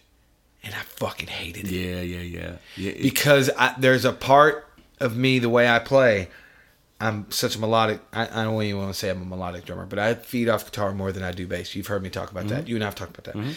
I like the I guess the distorted rumble, the back end of a cabinet, of a bass cabinet. I like that. Yeah. I don't like hearing every bass note. Yeah. And Joe's a great player. It has nothing to do with his playing. He plays phenomenally. It has nothing to do with that. I just don't like the tink of every note. I want that rumble that I get from the back of a cabinet. It was fucking weird. Going in-ear has solved a lot of that. At first, it was, I'm saying, I mean, do I miss the days of cranking up, a 50 or I used to pay a 100-watt Marshall. I mean, it's ridiculous. But do I miss those days? Absolutely, I do. And all the air moving and all the music around, and I probably played better when that was going on. Maybe not. I don't know. I think I'm probably playing better now than I ever have in my life. But which is, if anybody's watching videos of me and thinking, "Oh, holy shit, you must have been terrible earlier in life," I apologize. But I feel like I'm playing better. I don't know. Maybe I'm not. Maybe it's just fancy. But it's one of those things where, going in here, I can hear everything now. Right. And if nothing else, it's helped my singing. Right. Because what I've realized is, and right or wrong, people are more interested in a band that's playing things that maybe even is painfully familiar. That like, you don't need a Marshall half stack to play Whitney Houston. No, you just don't. You just don't. When we start the intro and it's not even me playing the intro, it's ding ding ding ding ding ding, doom da doom doom. It's all pre-recorded backing tracks, which at first I hated as well, but I've grown to really like them. And when we play that song, people's like woo, and they start dancing, and the girls come out to the dance floor, and And only because I know you've had him on the show. If I wanted to play music for a bunch of sweaty dudes, I'd be in a band with Ron Watchmaker. You know what I'm saying? Ronnie, I love you, but I can't be in the Big Rock Show because that's just not me. I'm not the first person to say it though. I stole that off somebody. I'm not gonna say who it was because I don't want, if they didn't want me to repeat it, I don't want them to be mad at me. But I was not coining an original phrase. But yeah, this was when the Big Rock Show was in its height and Ronnie was playing, and we used to tease about a bunch of sweaty dudes going out and listening to But I did like to go out and listen to them. I've heard them a few times with Kevin McCreary, and they would do the entire Pink Floyd. Oh yeah, and I'm just like, the fuck out of here, man! I hate that guy. He's so good. Ronnie and I talked a little bit about that on his episode, which you have not heard because it is not posted yet. But the only reason I bring it up is because we did talk a little bit about that stuff, and it's my opinion. There's nothing wrong with either side. No. You do what you want. You don't do what you want. You do what makes money. You don't do what makes money. The end of the day, we're all playing. Yeah. You can't deny the crowds they used to get. No, absolutely when they were playing. not. You can't. Absolutely you can say not. anything you want to, disparaging or otherwise, but the truth of the matter is, I never went to a Big Rock show where there wasn't a lot of people. Oh, no. And they were into every fucking song they did, which is okay. Right. But doing it right. Call a spade a shovel. Ain't a bunch of chicks going to see Rush. No. There are, but I don't know about... There ain't a bunch of them. The ones that are there, I don't really want to... I don't know. They probably got bigger sausage than we do. So, or they're into chicks. I don't know. Is that Not that there's anything wrong with that. So I guess what we're saying is, Rush, bunch of lesbian fans. I'm not saying that. You said it. I shouldn't have. I'm a big Rush fan, so I'm not. So I am. Give a shit. I am. We used to talk about Odd Titan signatures, and I'd bring up Rush, and they were like, "What?" Okay, whatever. Yes. You know what? Never mind. So like you don't need a 100-watt Marshall to play Whitney Houston. So it is what it is. Not that I've always played that. Can you imagine a bunch of dudes? I've seen it happen though. It would actually be kind of cool. I saw a bunch of guys cover "I Want to Dance with Somebody." There's a band called A Lion Named Roar. Have you heard of them? Mm-hmm. They do a cover of Dance with Somebody, acoustic, and it's pretty damn good. They're a talented group of guys. I am. I'll have to check that out. Yeah, you should. They do a whole bunch of covers, and on this, it's on YouTube. So everything's on fucking YouTube. I know. I'm on YouTube, and I'm a fucking schmuck. Yeah, I've got a couple of videos, but I put one video up on YouTube, and this was the thing I kept telling Aiden. He wanted his own YouTube channel. He thought that he would get on there and do video game things like these other guys. Right. And I was like, well, they're already doing it. You need to do something different. You need to find something else because you're not going to be successful at something that somebody else is doing. And he goes, says the guy that plays covers. And I was like, oh. Damn. Well, okay then. Why don't you just do whatever you want? And so, Hey, you know what? I'm just going to continue to be your dad, and you fuck off and get away from yeah, me. just do whatever you want. And he did 2 videos, and they didn't go very well. And he's like, yeah, I'm not doing that. I said, yeah, I'm not saying anything because you burned my ass. You win for a while. With truth. So You got me with the truth. Yeah. So anyway, I told him, I said, you got to have thick skin if you're going to get on YouTube. Oh, yeah, for sure. I did a video. I bought a Bogner Alchemist amp. It's made by Line 6. Reinhold Bogner supposedly designed it. Who knows? It's a decent sounding amp. It's not something I'd want to gig with on a regular basis because it's not roadworthy. It's you bump it a couple times and stuff's going to start breaking. Anyway, I'm demoing this amp because I think it sounds really good. And I play this thing, and when I'm finished playing, I said, man, I'm going to post it on YouTube, whatever. I'll post it on YouTube. The first comment was a guy saying, you should kill yourself.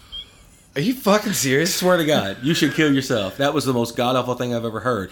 He just went on and on and on and on and on with the same shit over and over again. I'm like, thanks. And then he deleted the comment. And I was like, don't delete the comment. I like that. That was good.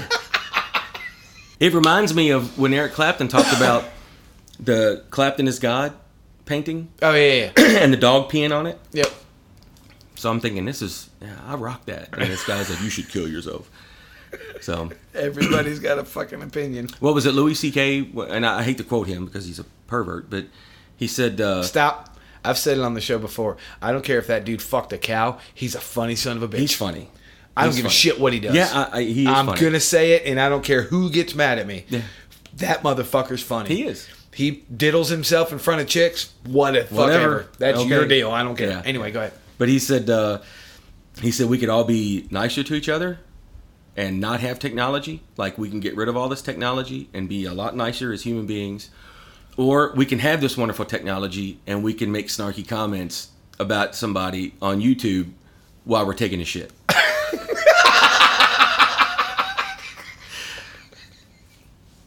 It's true. I got nothing. Yeah. It is true. So I'm on YouTube on the shitter, you know? Yes, exactly. All right, before we move on to social media issues, head case ended when? Head case at I'm trying to remember what year. It's been it's been a few years before. I'm trying to think. Maybe 2016. So it was a couple of years before you got in Wax Factory. Yeah, Okay, because my brother had told me, he said, I'm done. I'm kind of tired of this. We had at the time we had David Holbach playing drums, which the greatest thing for my brother because those two guys were firing on all cylinders at all times. Right. It was some of the greatest shows I've ever played were with David Holbach and my brother on bass because they got it. I would turn around to Holbach and I'd be like, slow down. And I'd catch Danny in the corner of my eye going, you watch me. Fuck him. You watch me. And I'm like, you know what? 100% right. I'm just going to go over here and rip solos and do my thing because they got this. Right. I'm just riding along now. The bus they're fully capable of handling this and I'm just going to do my thing. Yeah. And Billy did his thing. Billy Burton was singing for us.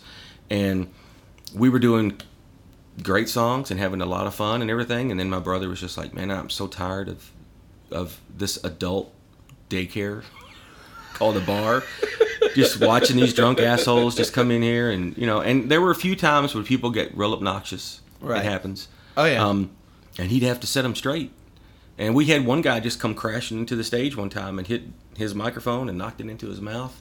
And I saw the fuse just click, and I was like, "Oh shit, he's gonna kill this guy! And everybody's going to jail." And he stopped himself, and he helped the guy up. And the guy turns around. He was like, "You're never gonna do that again, are you?" And he was like, "No." And he goes, "That's right." He goes, "Now, 10 feet away from the stage at all times, or I will smash your face in with this monitor. We clear?" Damn. And the guy goes, 100%. He goes, "Go get me a beer." And the guy walked over to the bar and bought him a beer and handed it to him. And he was like, "Cheers." And they had a drink together. And he turns around to me. He was like, "All right, what were we doing?" Wait, what happened? We go into the next song. And it was like, he almost killed the guy. But then he's like, "No, I'm just going to handle this the right way." And Damn. So, yeah. So his fuse is that long. It was short. Nobody can see me because I'm making this tiny little. This is audio instrument. only. This is audio. Yeah, I'll figure it out at some point. So you need some kind of caption or something. Tony's now taking his fingers and holding them an inch apart. So I've been saying I'm going to get a camera in here, and I'll be honest with you, I just don't want to. Nah, you shouldn't. It's better audio. I Trust like me. it audio. Yeah. But yeah, so he decided he wanted to quit, and I'm like, all right. And then it was disappointing because we had been doing it for so long. We've been doing it for 16 years at that point, right? And which with one little small break. Damn, and, I didn't realize that band had been together that long. Yeah, I mean it was 2001. We did our first show. 2001, 2002. 2001 we started, building the song list or whatever. So right. And our first gig was at Gersel's, and we made a ton of money because they charged at the door, and then they handed us all the money from the door, and all of Sean's friends showed up, and it was like, and they all were like these young professional guys that worked for like consulting firms, and they all had tons of money, and they were just throwing money around like crazy. And the guy who owned the bar at the time was not Eric, it was some other guy, and he was like, can I get you guys in here every night? Because it was packed. I mean, I got pictures, and you couldn't see anything but people. Right. And I think it was on a Thursday night. So we brought huge crowds in there regularly, and we had a great time. And he was like, it ran its course. I'm kind of tired. I'm kind of burned out of it. And my girlfriend and I like to travel. And there are times when I just want to get in the car and go on a weekend to Nashville or to wherever. And I don't want to have the burden of playing. And I don't want to hold you guys back. And he was like, David, I know you like to play music a lot. Billy, I know you like to play. God knows, Tony, you like to play, so why don't I just bow out? And at that point, I'm like, I don't want to keep doing this without you, though. Right. Because it's Headcase, and we started it. And so I said, I put the kibosh on it. And at the time, I was playing with Audio Addiction. Right. And I was also playing with Rob Key and Timber Ridge. Right. And I was like, my plate's full. I don't want to keep 3 bands going. So I ended that, and then I shortly thereafter quit Audio Addiction. And so there was a brief period where David Holback and I didn't like each other. We yelled at each other on the phone a couple times, and then we made up because he is my friend, and I met him when he joined the band, and I knew of him for years before that. Right. And I think both of us had, I know he feels like I screwed him over at the time, and maybe I did when I quit the band because he was really trying to get that band going. But as you can see, everything happens for a reason. Really, I believe that. He's kicking ass with Soul Circus, and I love that band. And now you're talking about screwed him over with Audio Addiction. Yeah. Oh, that I'll say it because I don't give a shit. That man has been riddled with problems from day one. Yeah, I mean they got Ronnie after me, and he didn't stay very long. But of course now she's got Bill Miles and Todd Nickens, and they're hey. Best of luck. Yeah, best of luck. I want no animosity. I love all of her and either. Dana and Dennis. She was on a podcast and talking about the band, and they asked, and it was like right after I quit, and they asked who's in the band, and Gary was in the band before me, and then me, and she didn't mention any of us. We're like dead, and I'm like, well, okay, and then we haven't talked. She hasn't talked to me since, and I'm like, well, I'm still sleeping tonight, so. I sleep very well. You know what I mean? Much respect and love, but hey, it's okay. Yeah, it is what it is. So you started subbing for Wax Factory, correct? Is that kind of how you got that gig? Well, actually, in all honesty, what happened was I was playing with Rob Key. What happened was I was playing country music. And listen, I like country music. I really hated it at first, and I grew to like it quite a bit. When you start playing, I've said it before on the show to my friends, to my musician buddies, when you start tearing that shit apart and learning it, you get a whole new respect for it because you're like, fuck, I didn't realize this shit was that hard. Yeah. And when Rob's saying, we're going to learn Just Stay Here and Drink, and I'm like, oh, I got to learn that solo? Yeah. And they go, we're going to learn Liza Jane. I'm like, oh, there's only one guy in town I know who can play Liza Jane, and that's Sean Shelton, who I just threw his name out because he's a friend of mine and he's good. And he can play that solo a million times better than me. Sean Shelton is very good. Yeah. He's the reason why I bought a Z-Lux, because he had one, and I thought, man, that sounds good. And then when one came available, I was like, done, mine, I got it. Of course, I've sold it.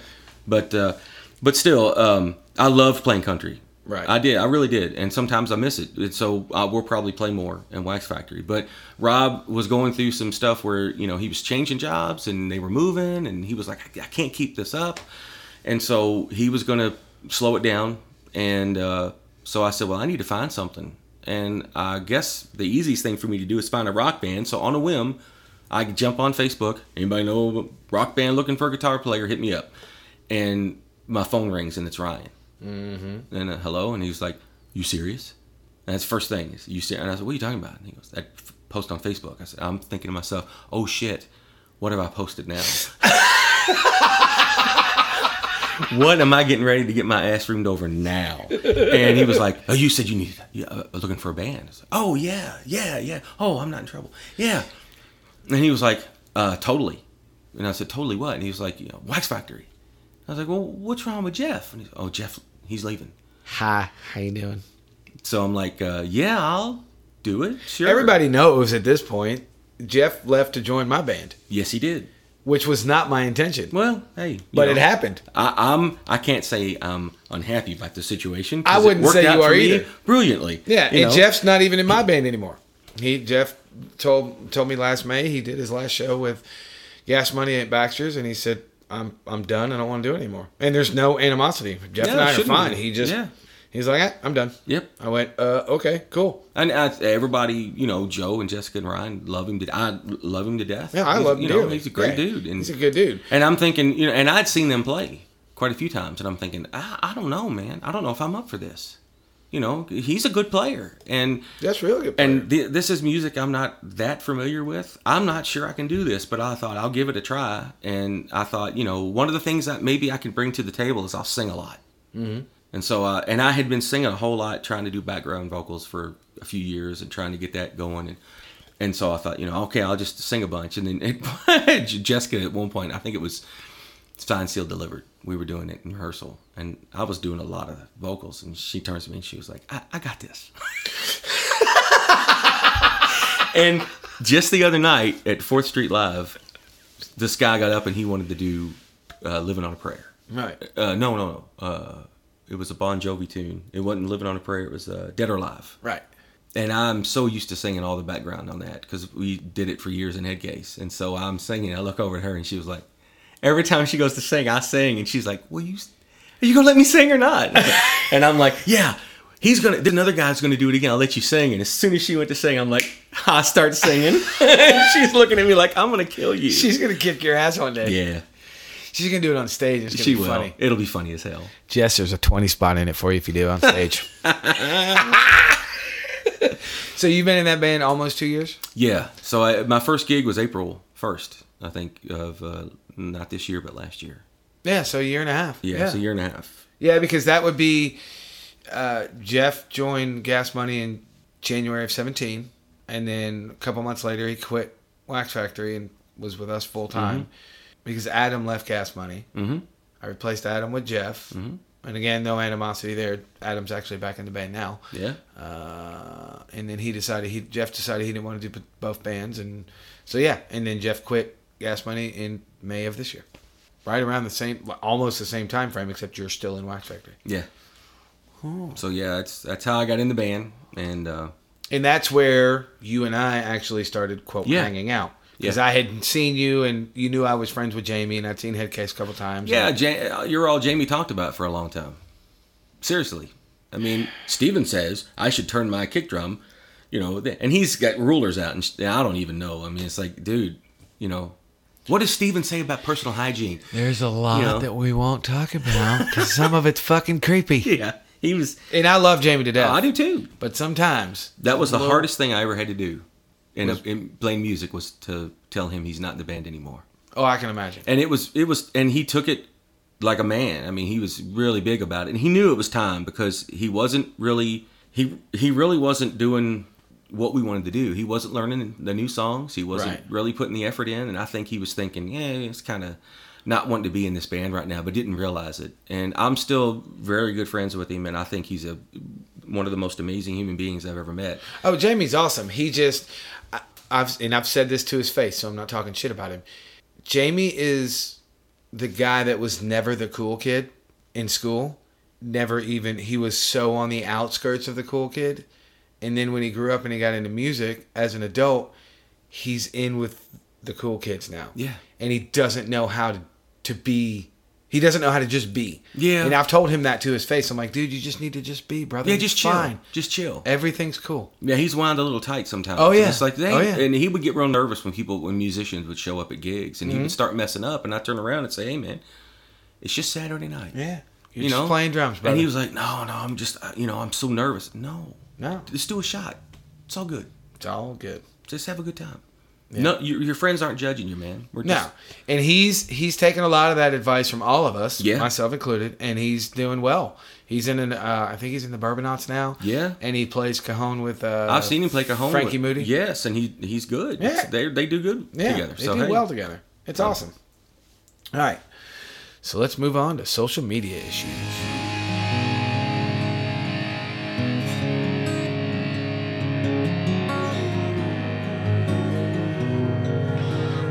All right, so what do you got for social media issues? Because I know you got a bunch, because we're going to talk about something that's going to make Ryan Murphy very happy. Well, all right. So, But we'll save that for the end. I kind of thought about it a little bit. Actually, I thought about it a lot. And I don't know what I could add that hadn't already been covered by everybody that's been on the podcast already.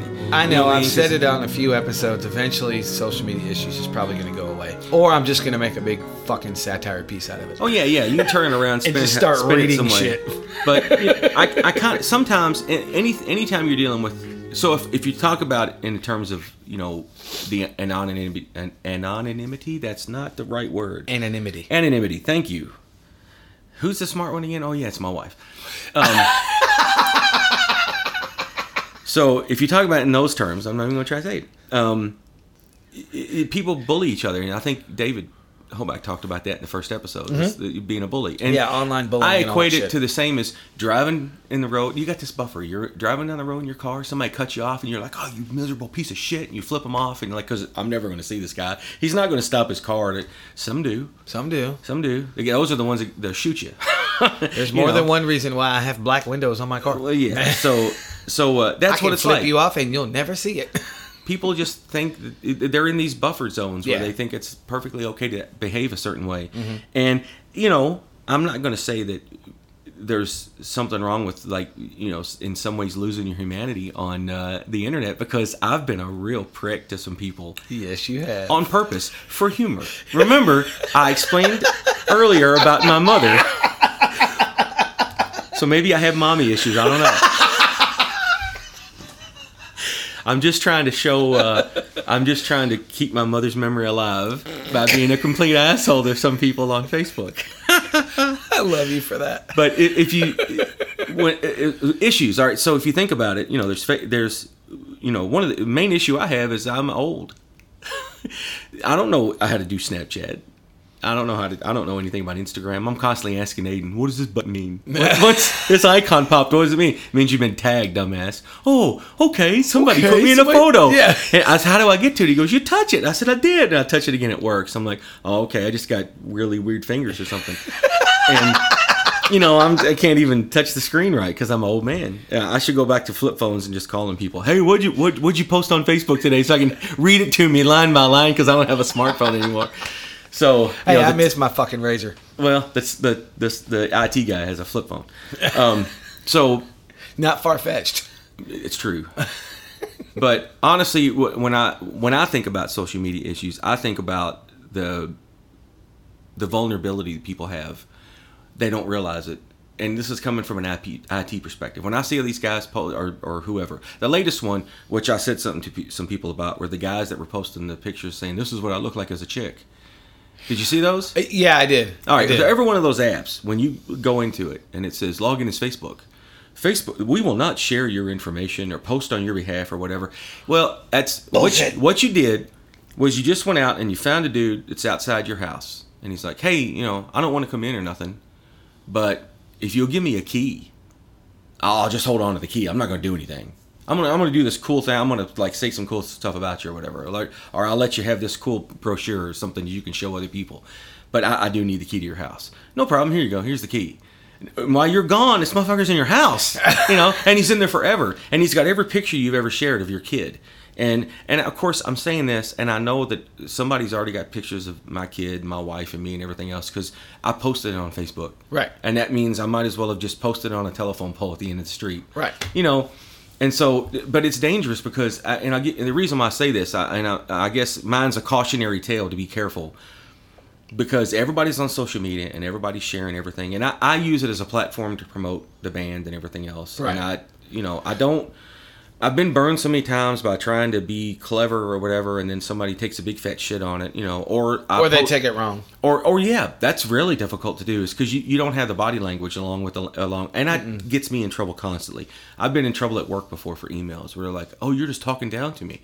No, you needed to know what to do, and I gave you A, B, C, D, and well, you didn't have to say it like that. Well, how in the hell was I supposed to say it? Right. So I get in trouble for that because it's like, we don't know what you were trying to say. We just think you're being an ass. Stacy gets on me about the same thing. I come across as an asshole often, especially electronically. And so, but, so there's that aspect of it, and then there's the technological aspect of it where, we're opening ourselves up through these avenues to just be exposed and for people to take advantage of us. And, so my brother's been deceased now since March. Right. And he had a really dear friend who I'm friends with on Facebook, a super nice guy, Gary. And Gary's, I don't know if they're married or not. That's terrible. I don't know. I'm thinking they're not. But anyway, I get this message out of the blue from him. "Hey, buddy, how you doing?" And I'm like, "Oh, Gary's checking on me. How cool, And so I'm, "Hey, doing great. How about you?" "We're great." He goes, "Hey, have you heard from such and such yet?" And it was some 4-letter acronym I'd never heard of before. And I'm like, well, maybe this is something to do, because he was an electrician. Maybe this is something to do with the electrician's local, and maybe there's some benefit available to my brother, a death benefit or something. I don't know. "No, I haven't heard from him yet, "Oh, yeah, you should totally call this number and talk to Eric, Agent Eric John or something." I'm like, the way he's typing just doesn't sound right. And so I'm like, "What is this again?" He goes, "Well, I got a settlement. I got $500,000. Now, I know Gary. If Gary got $500,000, there would be a party. And I would have already been there. And we would have been hammered, and we would have been crying talking about how wonderful my brother was. And then we'd be drinking again, and we'd be like, I was like, oh, somebody has stolen Gary's identity. Right. God damn it. So I'm like, all right, well, time to have some fun. So I messaged the guy back, "Hey, have you told my brother yet? Because he'll want to know about this." And he's like, "Yeah.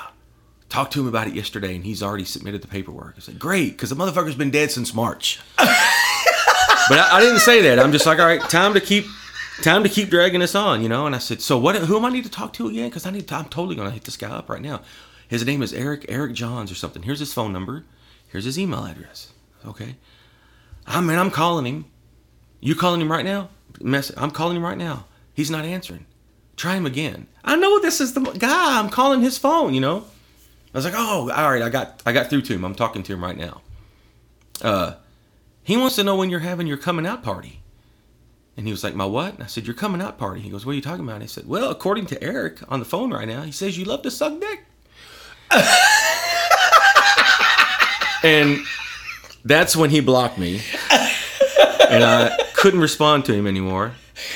And I was disappointed because I thought, man, I went right for it too. I should have drugged this out a little longer and had some gold, but because I love messing with these scammer dudes. It's one of my hobbies. I love it. So I'm like, instantly, I hit this guy up who runs a site called Hoax Hotel. I love you. And I'm like, "Hey man, here's a phone number and an email address. Please blow this guy up." And he was like, he emails me back. He goes, "Blowing him up at the moment." And this guy has got all this software where he can dial you. He can call you from a number and you answer it and you're like, block. He calls you from another number. Block. He calls you from. He's got 1,000,000 numbers. He has the same software that those guys have when they call you, and they're spoofing your number. And you think, because my phone starts with 299, and somebody calls you from 29. I got one the other day. "Hey motherfucker, don't ever call me again." I didn't call you. Somebody called you with my number, because you can do that now, right? And that's what he does. And so he just unmercifully crucifies these guys. And then posts YouTube videos about it, and it's hilarious. Oh, I need to check that out. Oh, it's a Hoax Hotel, and the funniest ones are the Nigerian scammers that want him to go to the Western Union. "Go to the Western Union and give me your MCTN number," and you get your $5 million settlement, And he's like, and he pretends to be an old lady. "Well, I'm right in the middle of my 3rd bottle of Boone's Farm, So I guess I could hop on the old Zamboni. And he pretends to be from like Minnesota. And he goes, what do you drive? Are you in LA at the moment? LAX? Well, I don't want to be lax since you're at LAX. You know, did you hear what I did there? You know, he just drags this on for days. And these poor guys are just like, never call me again. And then, hello? And he calls him right back. And so I try to do the same thing. I'm not nearly as funny or successful, but I can get him going pretty good for a while. So I posted all about this guy's information, and then I try to call it the next day, and it's gone. The number's no good. The email comes back. It's right. Like, we have already destroyed that, but I'm sure he's moved on to the next victim, and he's got 1,000 more behind him because Gary probably loaded an app on his phone, and this guy says, well, there's Gary's profile picture, and I'll create a profile called Gary so-and-so, and here's his picture, and nobody will know the difference, and that's exactly what he did, and that's what these people do, and if you ever get the friend request, it's either porn or somebody trying to, you know, steal your information, or maybe it's a legitimate person that knows somebody that's trying to be your friend. I don't know. Right. But that's the main issue I have with social media is that we're not being very smart about how we use it. You know, it could be a great tool. It's, you know, without social media, you and I wouldn't know each other. Nope.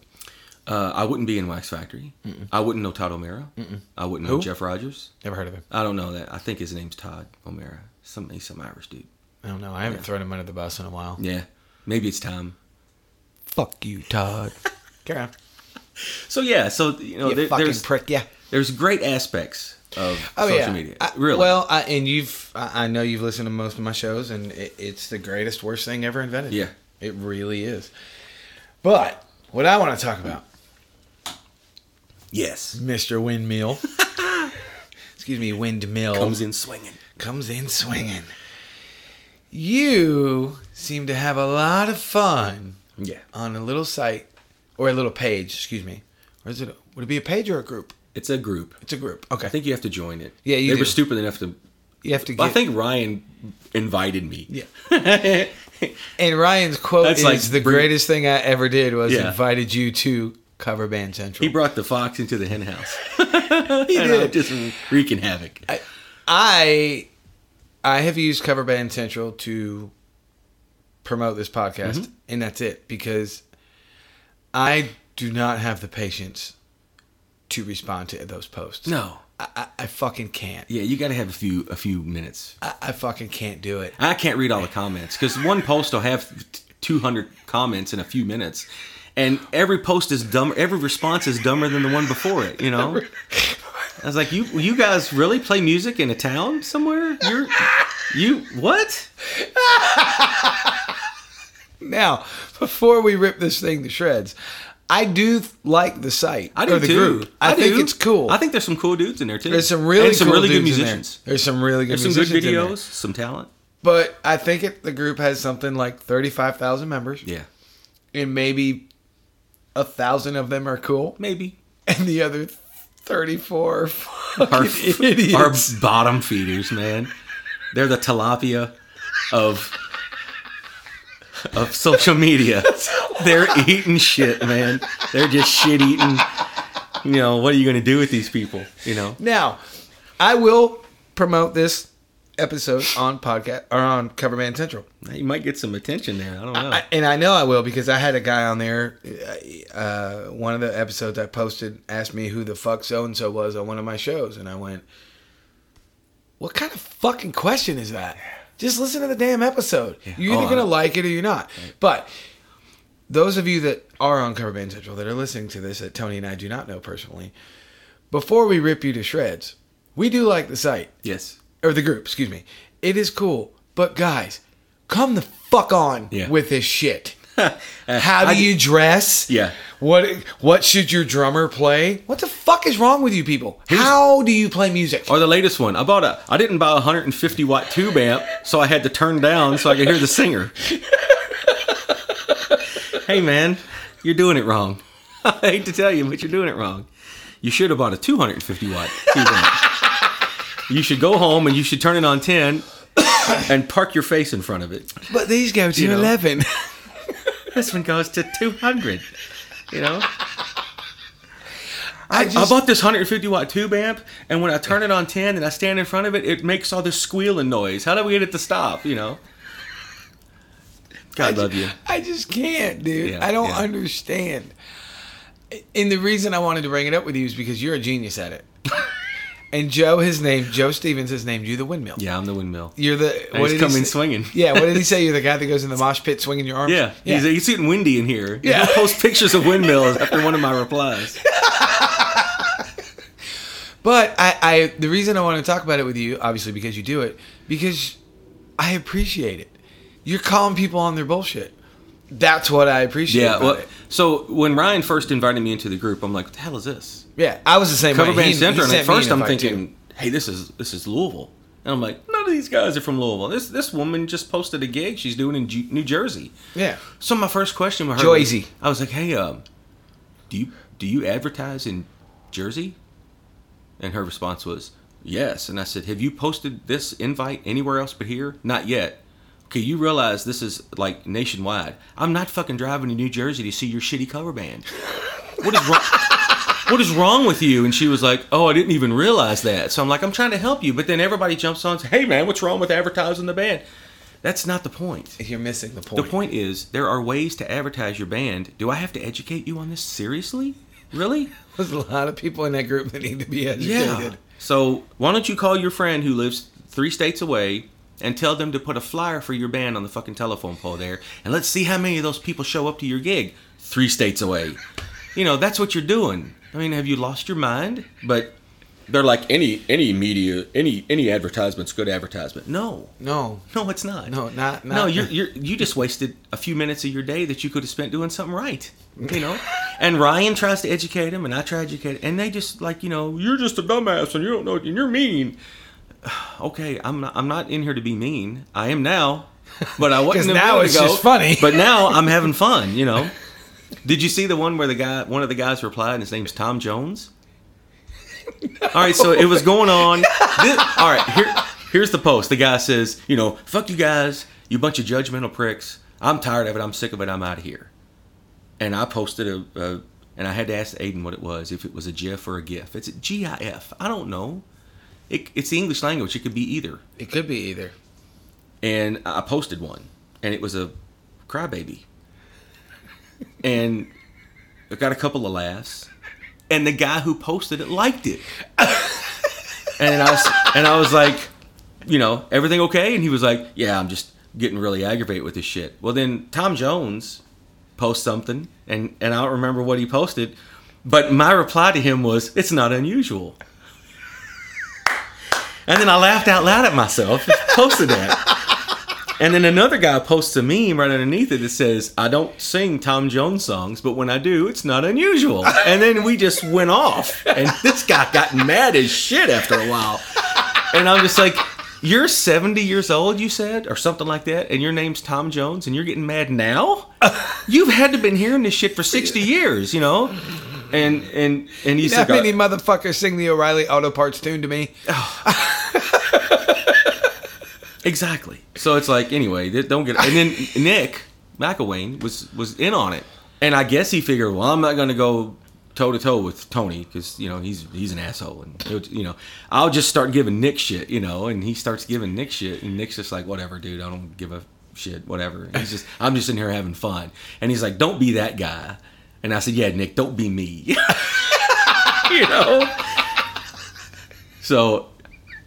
But the very first post that I saw on Cover Band Central, which I had to talk about it, was a guy that says, hey, I went into this bar, and he's talking about promoting his band. Right. I went to this bar, I told the bar owner, this is how much money I want to make, and he agreed to give me half that, and so, you know, I said, okay, first time in, I'll let you do, I'll go half, and he tells this long story about all the shit that they did, and they ate a nice steak dinner, and then he gets up there and they slay it, and the place is packed, and at the end of the night, the owner says, I'll give you your original price, and hands me 20 crisp $100 bills. And I left. Happy man. And somebody said, you made $2,000 at a bar? So I'm thinking, this story's total bullshit, complete, utter nonsense, but... Let me take 2 seconds out of my day to find out what this guy's all about. Hit his profile. Oh, I see he's in a band called Poor Man's Band. Hit their page. There's their page. There's their picture. And I'm like, so I take a picture, their picture, off their page and posted in Cover Band Central and says, "This is your $2,000 band? Are you fucking serious? It's duct tape on a kick drum." And your guitar player's wearing cargo shorts and an American flag t-shirt. You guys get $2,000? So he was bullshit meter going off. He was like, "Oh, that picture was taken years ago." And I said, "That picture was postmarked Tuesday. You posted it Tuesday." And he was like, "Well, what?" And I said, "Well, what? No. I said, "Look, there's another. That same picture is in another picture with a date on the picture of last week." I said, "So this picture's a week old." I said, "What are you trying to do?" And he was like, "Man, Tony, you're the kind of guy that when his friend gets a blowjob, you get all pissed off and you're jealous about it instead of just." I remember this. I do remember this now. Yes. So it goes on for a while. I said, "Hey, dude, just admit that you're lying, and everybody will just walk away happy. You know, it's so we won't judge you. We understand. We get it. You want to be successful. I wish you the best success. This is the video that you shared on YouTube of your $2,000 band, and they're terrible." And I posted the link on YouTube. Well, he yanks the video. Oh, of course he does. Of course he does. So I'm like, and he's some like car dealer in Arkansas or some shit. So I'm like, okay. If I got a deal for you. It just keeps going on. Finally, I get a message from the venue. They messaged me, and they said, somebody screenshotted some site called Cover Band Central, and you're arguing with this guy. And he says, "So I appreciate what you're doing, and here's the deal. We hired his band. We paid him $600. They brought nobody. We'll never book them again. They're terrible. And we don't even serve steak." I didn't know that part. So at that point, I'm like, wait, right here. Yeah. So I'm back on Cover Band Central. "Hey, bro, just got a message from the venue. You sure you don't want to come clean? I'm giving you the opportunity." And he posts back, "Hey, listen, it was just a feel-good story. I'm just trying to make everybody happy. A lot of people loved it. I don't know why you don't. Let's just leave it at that." And then a bunch of people were like, "Hey, man, great job for what you do, man. $2,000. That's a great..." I'm like, all right, I did what I had to do. I'm out. These rest of these idiots that think he's for real, you're never gonna educate them. No. No. And then part of me thinks, why are we trying to educate these people? They could be competition one day.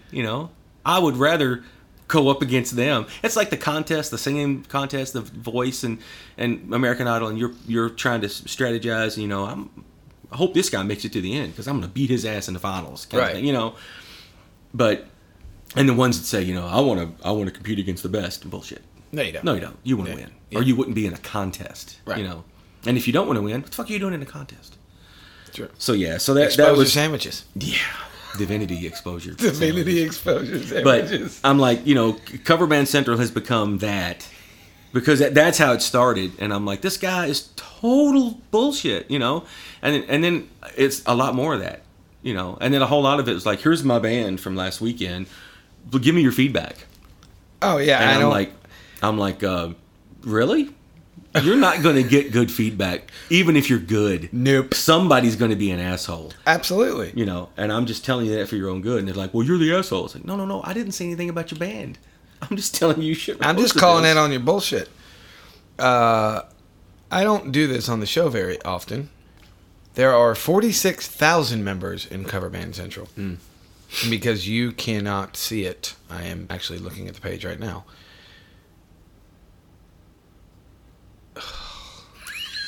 First... It's gold. Jesus Christ. First post. Thou shalt not play a kick drum note without a bass guitar note. Oh, yeah. I read that one. How many comments? 87. That's all? That's it. I figured I'd have 1,000 by now. I will tell you from a drummer's perspective, whoever this guy is can go fuck himself. Yeah. How do you... All right, let's... Argue with me on this. Have you heard Keep Your Hands to Yourself? How's the song start? Yep. Have you heard I Am Iron Man? Come on. Why do the musos at the local open mic night get annoyed when I inform them that playing my guitar and singing qualifies as being a multi-instrumentalist? Oh, God. He's playing a guitar. I can't with this shit. What about the? I saw one of the dudes who's like from the Philippines or something, and he's got a kick drum, a little toy drum kit that's strapped to his back, and it's got these levers on it with the sticks and everything. And he plays some song in his native language, and he kills it. He's moving around, and it's playing the drums, and he's playing the guitar, and I'm like, that guy's a multi-instrumentalist. That dude's a guy. Yeah, that dude's got it. Let's do one more. So just for the hell of it, you'll probably find one that says, how much should I charge? I see those. If I book the band and do all the work and get all the contracts signed and all that, should I take an extra percentage off the top? And yes, and everybody's like equal pay, and I'm like, equal pay for equal work? How's that? Yeah, no, I've done the contracts. I've booked the band. I've dealt with the client. I've dealt with the bar owner. I have stories about Mo from New Directions, which I will say openly, and that guy, I almost lost my mind over that dude. So yes, I will gladly let somebody take a percentage of the cut off the top to do all that freaking work, so I don't have to. Thank you. No, I'll show up. I promise not to show up 1 minute before the gig's supposed to start, put my guitar on, bitch about the monitor mix, and then cause us to be late. I'll promise not to be that guy. Yeah, no. I put my phone down. There was just too much to choose from. My ADD was kicking in. I don't understand, and why I wanted to bring it up with you, because I find it interesting. Actually, I find it fascinating. I don't understand how people can enter into adulthood doing anything. I don't give a shit if it's playing music, fixing cars, being an IT person. How can you enter into adulthood and be that fucking stupid? Man, I don't get it. Well, here's another. And thing. I'm not saying I'm a genius. No. I as I was driving here today, I'm passing. All right, so I like to drive fast because everybody knows I'm an asshole, and part of being an asshole is you gotta drive fast, man. It is what it is. And as I'm weaving through traffic, like, come on, people, seriously, shit, And I'm thinking every slow person I pass, I'm thinking that guy's got to be dumb. Because he is so freaked out right now to operate this car. He's got to be thinking, I'm going to die, because he's so stupid he can't figure out, left foot, right foot, which one goes on the gas, both wheels on the steering wheel. He's got the radio going. Or the ones that are flying down the highway 70 miles an hour and they got their cell phone out and they're on the internet, or texting somebody because their shit's so fucking important that they got to, almost kill everybody. Oh, the one I saw, before you finish that thought, straight the fuck up. About a week ago, I saw a dude on a motorcycle riding. He wasn't sitting at a stoplight. Riding his motorcycle on his phone. Oh, yeah. Texting. That's genius. Are you fucking kidding me? These are the people all around you.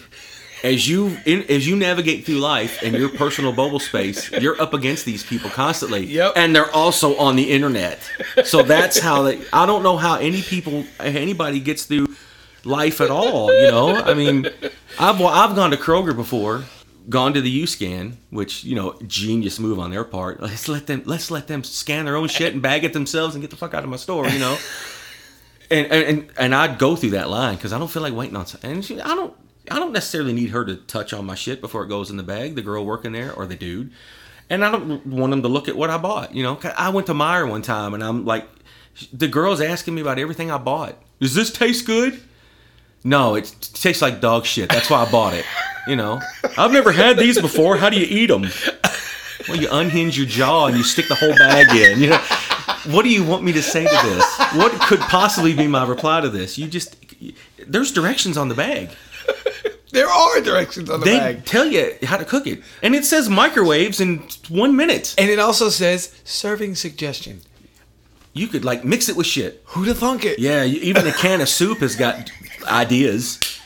You buy a can of broccoli cheese soup and it's got some ideas about how you can make some more broccoli cheese soup with that shit. You don't necessarily heat it and eat it, but if that's what you want to do, it's in the can. And there's directions on how to do it, And I'm like, I've seen them struggling, to scan shit, And one guy's got one thing in his hand that he's already scanned and he hadn't put it in the bag yet. He's already picked up the other thing. He's getting ready to scan it. And the thing says, put that first shit in the bag. before you scan that next shit. That's what it ought to say. You're finna get kicked out of the store, and he's looking and he's like, puts the wrong one in the bag, and then the lady, and I'm like, hey dude, that cart's gonna stop now because they got those things on the wheels that'll stop it, and you're gonna look like an idiot. And you take it, it's telling you take that thing back out of the bag and put it back over here and put the thing in your left hand in the bag and then scan that right hand, and he's like, oh, I got it. We're good now. It's all clear to me now.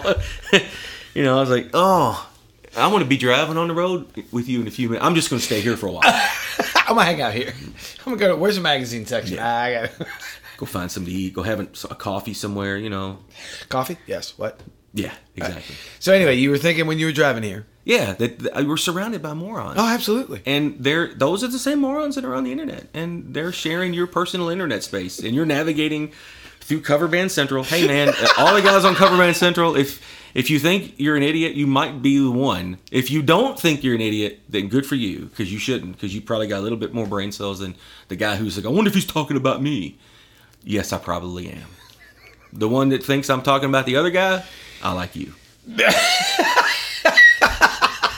We're in this together, buddy. You and me. We're gonna take over the world here. There's a guy that I know. I don't want to throw him under the bus because he is literally. It's the first one. He's literally an innocent bystander. We're not really friends. We're acquaintances. But I have to deal with him on a regular basis. That's all I'm going to say. He's 41. Okay. Every time I see him, he's either talking to me or somebody else or a multitude of people about dating. You're 40 and you haven't fucking figured this out by now. Was he asking for advice? Oh, you name it. Dating advice, sexual advice, love advice. When is it too soon to say I love you? How fucking old are you? Well, you don't need to ask anybody that. It's Google. Fuck you. You can search that shit in the comfort of your own home and probably find a porn site in the process. True. But you get my point. And there's your afternoon. Yeah. But you get my point. I'm going, how are you? Yeah. How'd you make it this far? How did you get this far in life? Yeah. And you don't know that. I'm not, again, self-thrower under busser person right here. I'm not saying I'm a genius, but take 5 seconds and fucking think about something. I don't.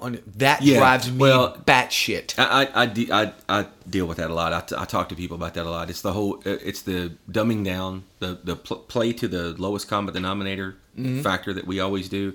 I had somebody ask me. I used to work for the school system here, and I had somebody ask me one time. We know what you guys are doing for the underprivileged kids and for the kids who need help. What are you doing for the really smart kids that don't need any help? Because you can't just say, well, they'll be fine. That's not fair to them. They need programs to challenge them further. If you're challenging the ones that need to be challenged, that you need to challenge all of them. And I'm like, yeah, well, that's because we try to black box everything. We try to compartmentalize everything. Everybody tries to do that, to put it in their own little comfort zone, the things they recognize, That's why Mac users tend to use Mac. That's why I still own an iPhone and not an Android, even though I have I graduated to a Galaxy Tab. So I try to have both. People used to say, what are you, a Windows guy or are you a Mac guy? And I'm like, yes, I own one of each and I own a Linux box because I have to, because if somebody asks me about a certain technology at some point down the road and I want a job that pays more money, it's helpful to know this kind of thing. But I'm not one of these Linux nerds that, and I hate to say that because some of them really are nerds though. Hey, I'm a drum nerd. Yeah, I'm a guitar nerd, so and an IT nerd. But it's just one of those things where there's nothing wrong with learning everything, but people try to compartmentalize and black box everything instead of critically think about each situation. Oh, for It's sure. fine to draw from previous experiences. Absolutely. When I see this situation happen in the past, I did this. May not work this time, but I'm thinking about it. Right. And you got to think quick. You got to make, quick decisions. And other people are just like, why can't somebody just figure this shit out for me so I don't have to deal with it at all? And that's what we that's kind of what we deal with as a society for the most part, And that's not a political statement. No, and that's not a religious statement or anything. I call that a matter of observation because it is. But it's true. Look around. That's why politicians get away with what they get away with. That's why religions get away with what they get away with, because people need that. Some people need somebody to tell them what to do. This is what I want you. The Catholic Church, being a Catholic, you don't have to know shit. We're going to tell you everything to say. As soon as you walk in the door to the time you leave, you just have to repeat what we say. It's all good. We got you. We're thinking about you. That's how they, that's an easy way to get membership. Hey, come to the church. You got to stand up, kneel down, sit down, some shit. Up, down, up, down. But you just repeat after me. All right, gotcha. This is easy. So I like easy. Yeah, it was good. And I'm not saying all Catholics are dumb, because that would mean that I would be dumb. Even though I don't go to church anymore. My dad asked me one time why I stopped going to church, and I was like, I've pretty much learned everything they're going to teach me. I now have to apply it. And I have to make the decision whether or not I want to apply it. But, every Advent season, it's the same. There's only one Bible. True. I could go to church and hear different perspectives, and that's fine. I'm not into it anymore at this point. I'm into other things now. So, hey, am I a bad person? Do I lead a bad life? You're fucking horrible, Have I Tony. disappointed you? And my dad's horrible. like, do what the fuck you want, man. You're an adult. I just asked you. God damn, you're going into this whole question. Just ask you a question, you dipshit. You're going through a diatribe. I ask you what time it was. You're telling me how to build a goddamn clock. So. God, I love you. You make me happy. All right. Oh, Jesus Christ. So let's move on to what's the next section? I don't even fucking know. It's my own damn show. It's your show, man. Stories from the stage. Stories from the stage.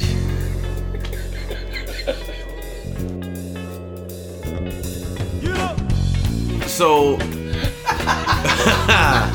I don't even know where to begin. So here's the deal. I never toured or anything. I've never been on some tour like you. Hey kids, I'm gonna go outside and smoke. Tony's just gonna talk. I'm out. See you later. See the red button over there? Just hit that when I'll you're hit that done. when I'm done. So this one time at band camp, I did do that with a flute. I was never in band camp. We didn't have I went to poor schools. Remember, we couldn't afford instruments. We would have been the band. We would have been the marching band with kazoos. And none of us could sing. We'd have to bring our own kazoo. We don't look like a bunch of idiots out there walking in circles. Okay, anyway. So yeah, I mean, I kind of thought about this one too because I don't really know. There's a couple I could, some self-deprecating, some not. But listen, we've all done a bunch of shows, and every musician I've had on here, I shouldn't say every, most of them have struggled with this one. I always tell them the same thing: pick one or two that are in the front of your head that stick out like a fucking light bulb. Well, so somebody asked me one time, "Hey man, how come you don't drink when you play?" And I was like, "Well, I do occasionally, but not a lot." Well, why not? Because of this. This is the first story. So it was I was in Rough Draft. So I talked about them. That was the band I was at in college. That's the band that we started off as a wedding band and moved to a bar band. Yeah. We weren't very bright. Yeah. We had Good the job. best of intentions. Good job. Way to go. And, full circle. Yeah. And so I have the world in the palm of my hand, but I don't want it. You can have it back. yeah, you can have it back because I want to be cool. I want to be cool and poor instead of successful. And although I wasn't going to do this for a living, my very first gig, my dad came out to see us at TK's one time when I was in this band. Right. And that later that night, and it was funny. It was so out of place. My mom and dad, they were looking around like, "The fuck is this?" And I get home and I said, "What'd you think?" And he was like, "Don't quit your day job." And I was like, "Well, we were that bad?" He goes, "No, I'm just telling you, don't quit your day." He goes, "Listen, is that what you want to do for a living?" I said, "I don't know, maybe." He goes, "With that group of guys, is that it? And I said, "Well, I don't know." And he was like, "'Cause, you guys are having fun, and you could tell you're having fun." Right. He goes, "But are you being the best musician you can be in that band?" And I said, "Well, no." And he was like, "Don't quit your day job." He goes, "Because those guys are having fun, and they're not doing this for a living." And I was like, damn. He didn't tell me I sucked. He told me reality, Yep. My dad was always a realist, and I, we'd argue over the glasses. I'm the little bit more pessimistic realist. So my the glass is half full, the glass is half empty. My dad goes, "You two are arguing over a glass of piss." You realize that, right? And I always draw from that because he was a realist. He's like, neither one of those things matter, you know. But glass with some fucking water in it. So anyway, so I'm playing in this band, and we're playing at Yogi's, which I talked about. That's the Murph thing we did, even though this was a paying gig later. And this girl shows up, who was a friend of ours. Always involve a girl. And she got a new job, and she's happy. And it's shots. You guys want shots? Well, what are you getting? You know. And then I had a friend from college also there with a couple other friends, and they're like, "Oh, they're buying shots for the band. We're going to buy shots for the band." So now everybody's just buying shots, and there's just shot after shot. There's every shot you can think of. They were making shit up, and what the hell is this? They got liquor in it. Pour it in a cup. It was like, this is a rattlesnake. What the hell's it got in it? Oh, it's kind of good. Can I have 12 more? And my dumb ass is like, I'm drinking everything, And keep in mind, this is in the late 80s, mid to late 80s, when many bars in town in Louisville would give the band free beer by the pitcher. So I'm drinking beer out of the pitcher, as hard as I can. Most people have like 3 bottles of beer. I got 3 empty pitchers on my amp. I'm just putting it away. And so at this point, it's halfway through the gig, and I'm hammered. I mean, I'm sure drool's coming out of my mouth and shit. I'm almost non-functioning at this point. You're smammered. And at one point, I'm playing, and I don't even know what song we're doing. I think we were doing like a Wild Thing or something. Right. And the band's going, "Hey," and I'm like, "Hey," and they're like, "No, hey," and I'm like, "Hey," and he's like, "Hey," and I'm like, "Yeah," I'm kicking ass. And then the song's over, and I realized I played that whole song in G. The rest of the band was playing it in A. They were trying to tell you the chord. They were telling me the key, and I'm playing it it around. I'm just fucking, yeah, Wild Thing. And I'm singing, "You make my meat swing." I'm just like making up lyrics at that point. And make my meat swing. And it just went downhill from there. And so a friend of mine that I had gone to high school with had shown up to the gig with a 4-track recorder. And he had tapped into the board, and he recorded this debacle. Oy. And he calls me up and he goes, "Hey man, I got the recording from last night. You want to hear it?" I said, yeah, I'll come over. I went over to his house, and I was horrified. I was just horrified. I'm like, oh my, this has to be destroyed immediately. Are there any other copies of this? So then the drummer calls a meeting before the gig. We all meet over at the bass player's house, and he's like, "If you motherfuckers ever pull a shit like that again, I swear to God, I'll fire every one of you." I mean, he was the only one that didn't get hammered drunk. Right. We were all like, "Oh, yes, you're 100% right." So we go to the gig. I'm sober. We're all drinking water. We're all pretty hungover anyway. We're all drinking water. And we play the first set, and I look out, and I see a friend of mine who's, unfortunately, he's passed away, Chris Rogers. A lot of people know him. He worked at Dixie Music, and, all the guys that worked at Dixie know Chris and everything. And I used to go into Dixie Music, and he would always hand me a guitar and sit down and say, "Show me something new." Right. And he and I would show each other something new. It was great.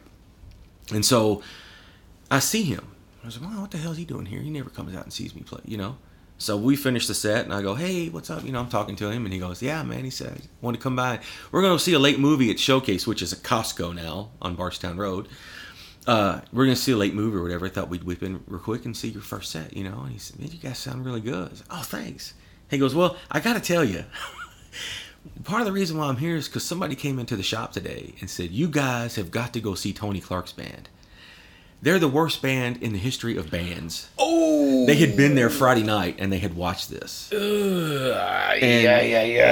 apparently at one point, somebody said, "You guys know Jukebox Hero?" And I, by myself, was trying to play it. And the band was looking at me like, "The fuck's he doing?" And I don't remember. I don't remember any of this. I don't remember. So at that point, I'm like, all right, no more alcohol. Ever. For me, ever. So I'll do... So we were playing, Wax Factory was playing at Gersel's, and one of Jessica's friends was like, "You want a shot of bourbon or something?" I'm like, "Yeah."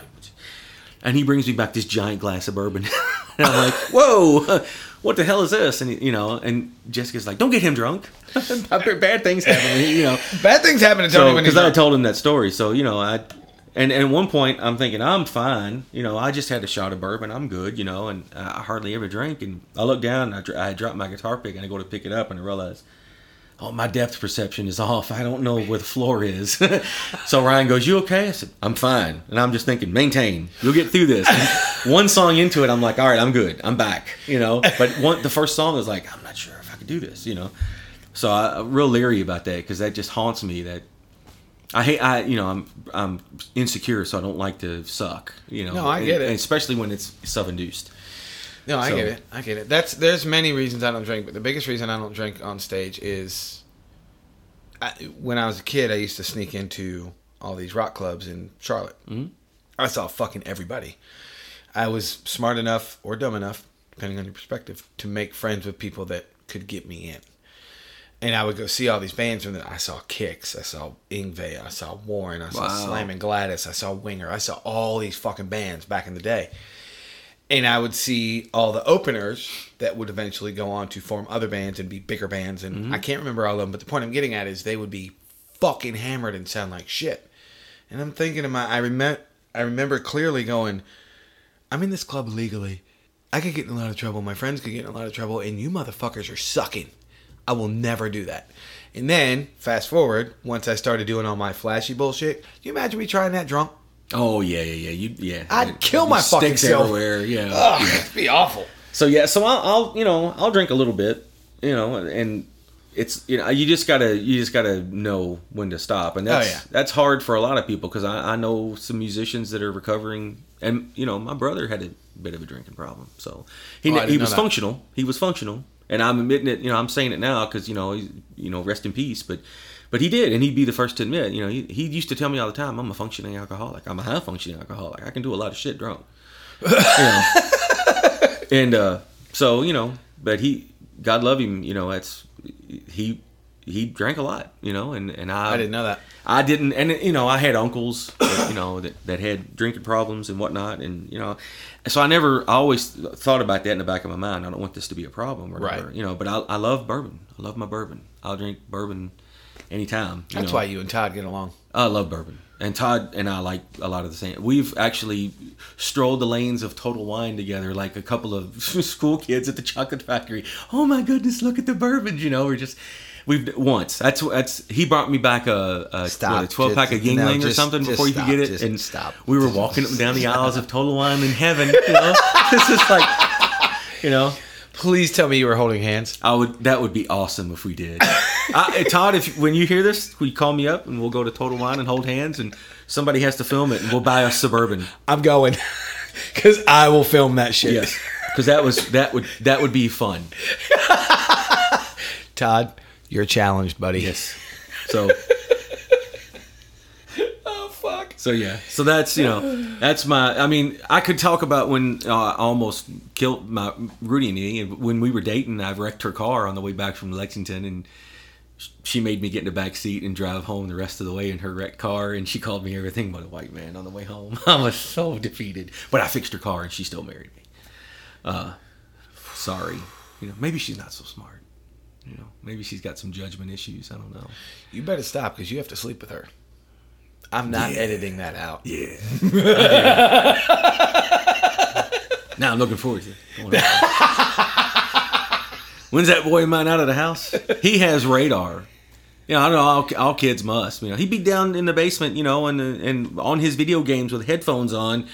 And I'm like, you know, hey, he's downstairs. Mm-hmm. And then 2 seconds later, what are y'all doing in there? Why's the door shut? Why's the door locked? You know, I was like, what, do you got a light on down there that says when we're going to get intimate? Between him and the dog, you know. It's like, what are we going to do, you know? So Stacy's going to get mad at me, but I don't care. When Ashley lived with us, we had like a 20-minute window. Ashley fell asleep on the couch. We go in the bedroom, shut the door, and lock it. And the rule was, if our bedroom door is shut, don't knock on it. Whatever happens after that, you're on your own. Yeah.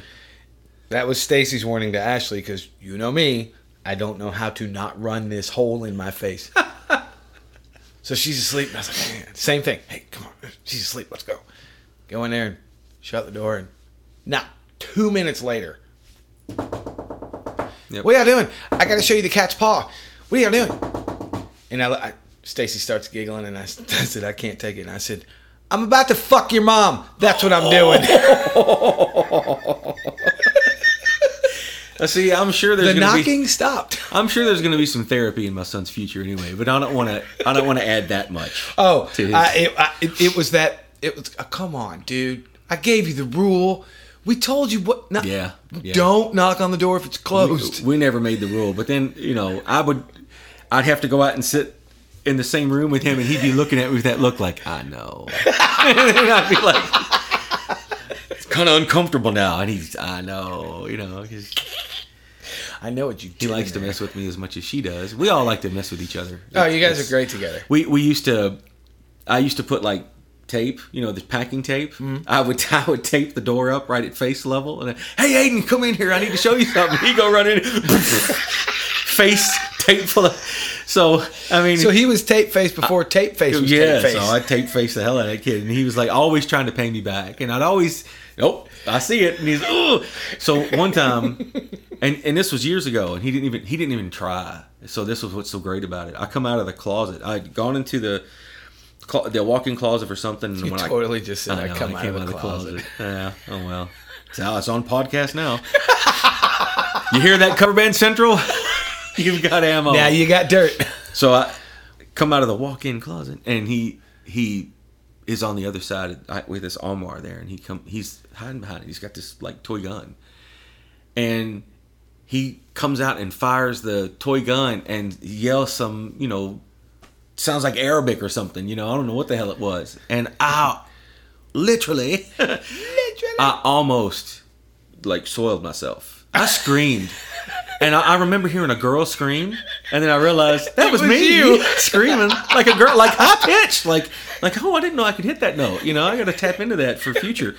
Note to self: after I clean up, I need to work on that note. Yeah, work on that scream because that was pretty good. And I did. I screamed, and he kind of, and he's like, I got him. And it took him a few minutes. I got him. And he runs out there. I got him. My life is complete. I finally got him. So yeah, that's awesome. All right, so let's move on to what are you listening to? All right, well,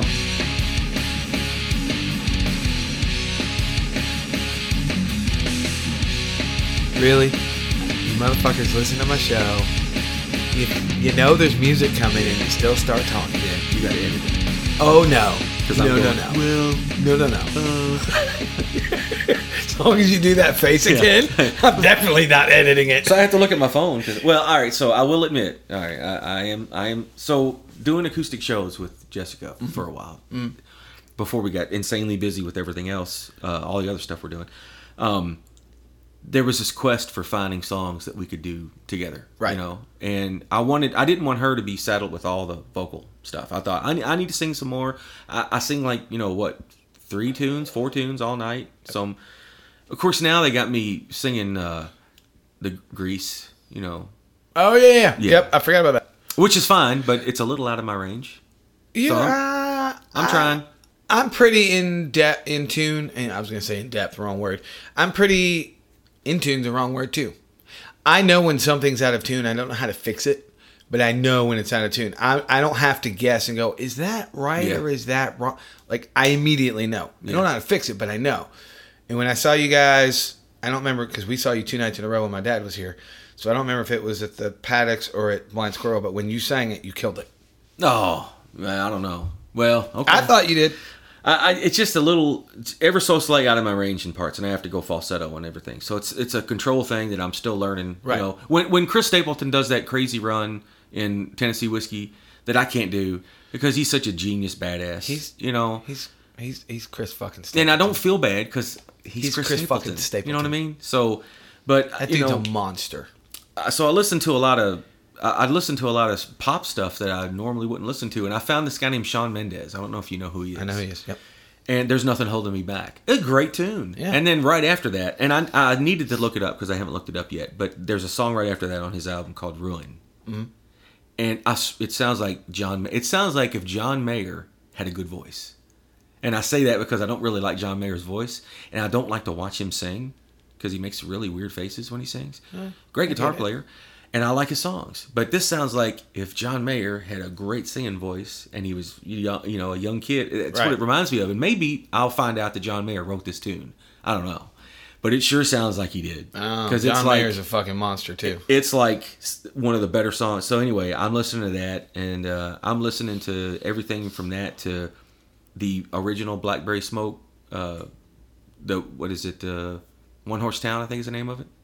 I'm looking off in the distance. Nobody can see me because I'm trying to remember. That rings a bell. I think that's right. That sounds right. And that's that roots rock kind of thing. Yeah. And I kind of like that. And so that prompted me to listen to a guy named Will Hoge, who has a song called My Favorite Mistake or something, or My Favorite whatever. I have to think of the song, but anyway, it's that kind of stuff I like. I mean, it's that guitar-oriented, borderline singer-songwriter pop stuff. Yeah. And of course, I listen to Chris Stapleton and honestly, Carl Stuck does a thing. Never heard of him. Yeah, he's some crazy great singer, songwriter, guitar player guy. That I love me some Carl. Yeah. So and that was fun. The first time I was asked to fill in for him for Full Contact Karaoke. I'm like, no, what? No. And they're like, well, he doesn't really sing. Yeah, he does. No. He plays the guitar parts because it's karaoke, and I'm like, what if nobody shows up? Somebody has to sing. And True. And you can do it. No, I've seen Carl. I've been at the Exchange eating a sandwich, watching him sing, thinking, no. No, not doing that. I'm not even going to try. I mean, and I asked him one time. I reached out to him and said, "Would you be interested in joining Headcase?" When I was looking for a singer, and he tells me, "Oh, I don't think," in a nice way. He was a very nice, gracious no, but it was like, "Oh, I don't think I could do that. I don't think I'm good enough for that." I'm like, bullshit. But thank you for not saying fuck you, no.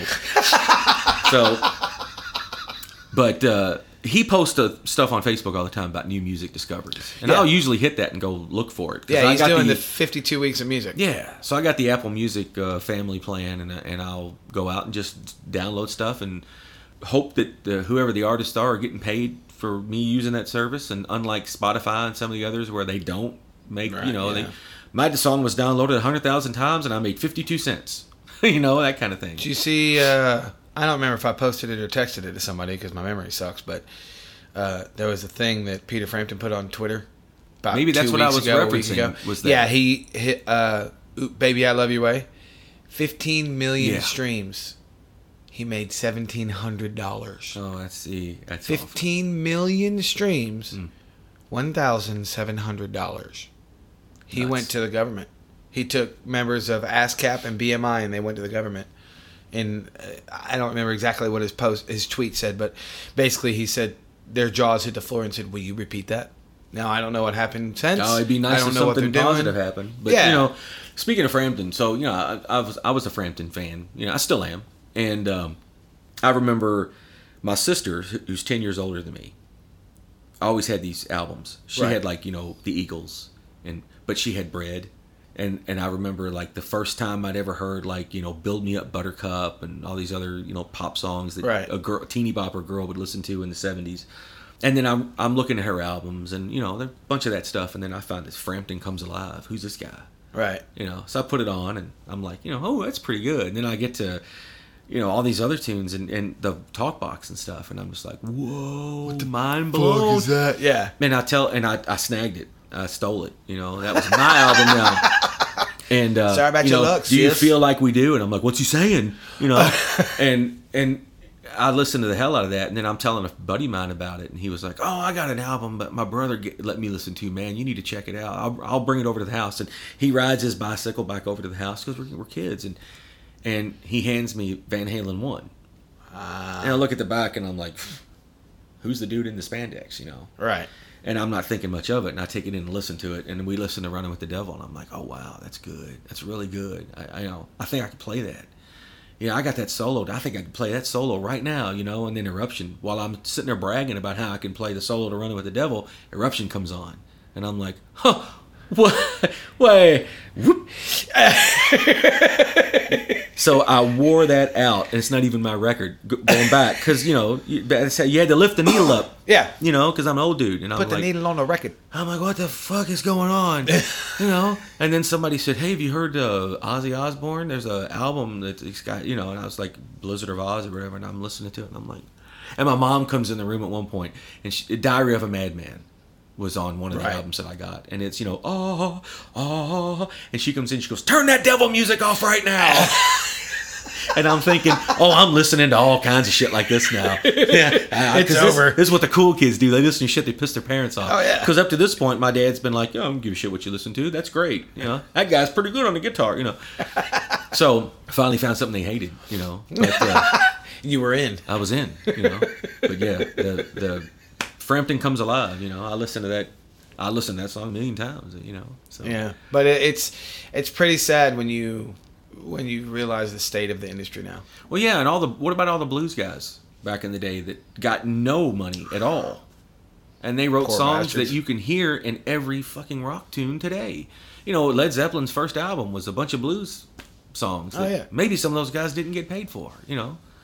It's nuts. Or the guys that sell the rights to their song for hundreds of dollars. You know what I mean? Hundreds of dollars. At the time, it's like $300 for your song. Hell yeah! And the dude that's got the song has made $70,000 the first time he got a royalty check, and I'm like, what? No, it's a shitty industry. It always has business side. Industry. It always has been, and it's I don't even call it an industry anymore. You're either lucky or you're not. But not to go back and repeat anything from social media issues, but YouTube has given that vehicle for people to be discovered. Even the yodeling at Walmart kid was on the Country Music Award show or whatever the other day. Of course, I don't know what the kid's name is because he's the Walmart yodeling kid. I don't even know who the fuck you're talking about. Oh, my son was like, not this kid. I was like, what are you talking about? And then he shows me the video. I have never seen it. And sure enough, he's yodeling Hank Williams' Lovesick Blues in a Walmart, and somebody filmed it, and he's gotten famous now. So there's, and then who was it? Go viral. I can't. Ingrid Michaelson. You know who she is? Mm-mm. She's a singer songwriter. She's great, and she put out her first album on her own. Social media caught on, and right. No, and again, that goes back to what I said. It's the greatest, worst thing ever invented because you can, if you use it the right way, there's many more opportunities than there ever has been. Yeah. And I was just having a conversation the other day about this. The problem with that is a guy like me, and I'm not crying, it's a fact. I'm 43. I play drums kind of weird. Kids in their 17, 18, 19, they don't give a fuck about me. And it's okay. I've accepted it. I'm cool with it. But that's the catch-22. Yes, it's easier now than it ever has been to, quote, get discovered and have people see your shit. The problem is, where's the fucking demographic? Yeah. Because if you're not 20, you're not reaching the 15, 16, 17-year-olds. 15, 16, 17-year-olds don't give a fuck about a dude like me that can, quote, spin his sticks and hit hard. Nobody fucking cares about that shit. No, every time we play Gersels at the end of the night when the place is packed at, 1 in the morning or whatever. And what, 21 to 23? Yeah, and they were there. They were not there to see us, but when they came into the room at 12 o'clock or whatever, they're like, oh, yeah, I like these guys. Let's stick around, which is great for us. It makes us happy, and I love playing there for that reason. But they, at the same time, I know half of them out there, if not more, are like, when is that old fuck getting off the stage so I can get on the stage and dance? Oh, yeah, absolutely. Same way at Baxter's. When we play Baxter's. Oh, yeah. Baxter's is that's the same way. Well, when is that old guy going to get off the stage? Yeah. And I'm like, I'm staying on here as long as I can because I know you want up here. And I've actually had girls. Now, back in the day, and Rudy knows this because she almost kicked the shit out of a girl that was flashing her boobs at me at Butchertown Pub one night. She was going to climb the rock wall and just slam this chick, And one girl came up and took my hat. We had gone to BB King's in Memphis, and she had bought me a hat, and I was wearing the ball hat, and this girl comes in and she takes the hat off my head and puts it on. I'm like, oh honey, you got like 2 seconds to give that hat back or that girl's gonna kill you. And she turns around, she's, oh shit, she gives it back to me and runs away. And my wife's just like just winding up as she comes. Why I order, And So, so back in the day, when playing music was a big deal, girls would like, hey, what are you doing after the gig? You and me can. And now it's like a girl literally, I hate to do that again because that's your thing, but she said, no, it's at this point, brother, it's everybody's thing. She's like, it's catching on. It's going viral. She's actually propositioning me at Gersol's just to get on the stage to dance. She goes, can we get up and dance? And I'm like, no, you can't yet. We're still loading our gear out. She goes, I'll blow you if you let me up on stage. And I said, well, if I let you on stage now, would you owe me a blow? Is that how it works? And she goes, no, we'll go out right now. Are you fucking serious? Swear to God, Joe was right there. My friend and I, and then you let us on stage. And I was like, are you serious? And I turned around to Ryan. I said, remember the days when girls used to want to have sex with you because you were a musician? Now they want to have sex with me to get on stage, to get the musician off the stage and outside somewhere, It was the most bizarre thing I had ever seen. And I was like, oh, I'm so disappointed right now. And wondering if she really will. Would she really do this? How far could I take this before I finally say, no, I'm just trying to see if you're that desperate and stupid. And she probably was. I don't know. It doesn't happen often, but I got nothing. What are you gonna do? Well, that's it, kids. That's what I'm gonna do. I got nothing. I can't. No. I feel worse than I did about myself. Thanks. Well, not about you. There is future. No, it's the state of the industry. There is a future, though. There is future. I mean, I went to St. Matthew Street Fest and watched Aiden's band play Foo Fighters and Led Zeppelin and Black Sabbath. Mm-hmm. And there's young kids they want to continue to go. They want to continue to make music. That's true. I think I've seen a little bit of a shift in my students, and I can't think of the age group off the top of my head, but there's a group, and when I say group, I mean it could be hundreds of thousands for all I know, but there's a group, we'll call them between 12 and 16 for the sake of this show because I can't remember. They're finally sick of everything that's in front of them. Yeah. And they're finally going back. Yeah. Through history because the 25 to probably 19, 18-year-olds, so 18 to 25 demographic that's walking around now, they don't give two fucks about history. They don't give a shit. If it's before 2015, it's old and we don't care, which drives me out of my fucking mind. But now you're getting younger kids that are going, oh, your shit sucks. Yes. I want to go back through history and see what happened before we all got here. Yeah. Which I think is awesome. It's about time. I think it's about time, too. Cycles. I mean, the other day I'm sitting there and I'm listening to Aiden. He's downstairs playing the piano. And I'm like, what is that? What is he playing? And then I realize he's writing he's got his own version of Everlong. Nice. That he's doing on the piano. Nice. Singing it to the top of his lungs, I'm just like, do it, kid. Keep it up. Absolutely. Keep going. And there's kids like him that want to keep doing it. And I'm just like, thank God, because that don't let it die. No. Oh, man. No, because music is, entertainment as a whole, actually, to be honest with you, is, and I hate it when I say this because I sound like the quintessential cliche-ish old fuck. Yep, which I am. But it's kind of true. Music is in a state of right now. Movies, greatest technology, we could do CGI and everything. Please stop making Spider-Man movies, please. Yeah. For the love of fuck, stop. Yeah. Why do we need 170 Spider-Man movies? We get it. Dude is bit by a spider and can do cool shit. Sweet. Yeah. Really? I know. But if you look, that's what they're doing. They're recycling every movie now. Yeah, why do we need Jumanji to come back? Why do we? Because it's got The Rock in it. I know, but I understand. That's what I'm saying. It's some shit. Just leave it the fuck alone. I mean, it was a moment in time. It was. I mean, I don't see anybody trying to remake Miles Davis records because you can't. No, you can't. Yeah, John Coltrane records. You can't. You can't. Fucking stop. Yeah. Just leave the shit alone. Although, I do listen to a guy named Josh Smith a lot. So, being a guitar nerd, there's three guys. There's Tim Pierce, Pete Thorne, Josh Smith. Those three guys. And they were on a show together. And I watched the show.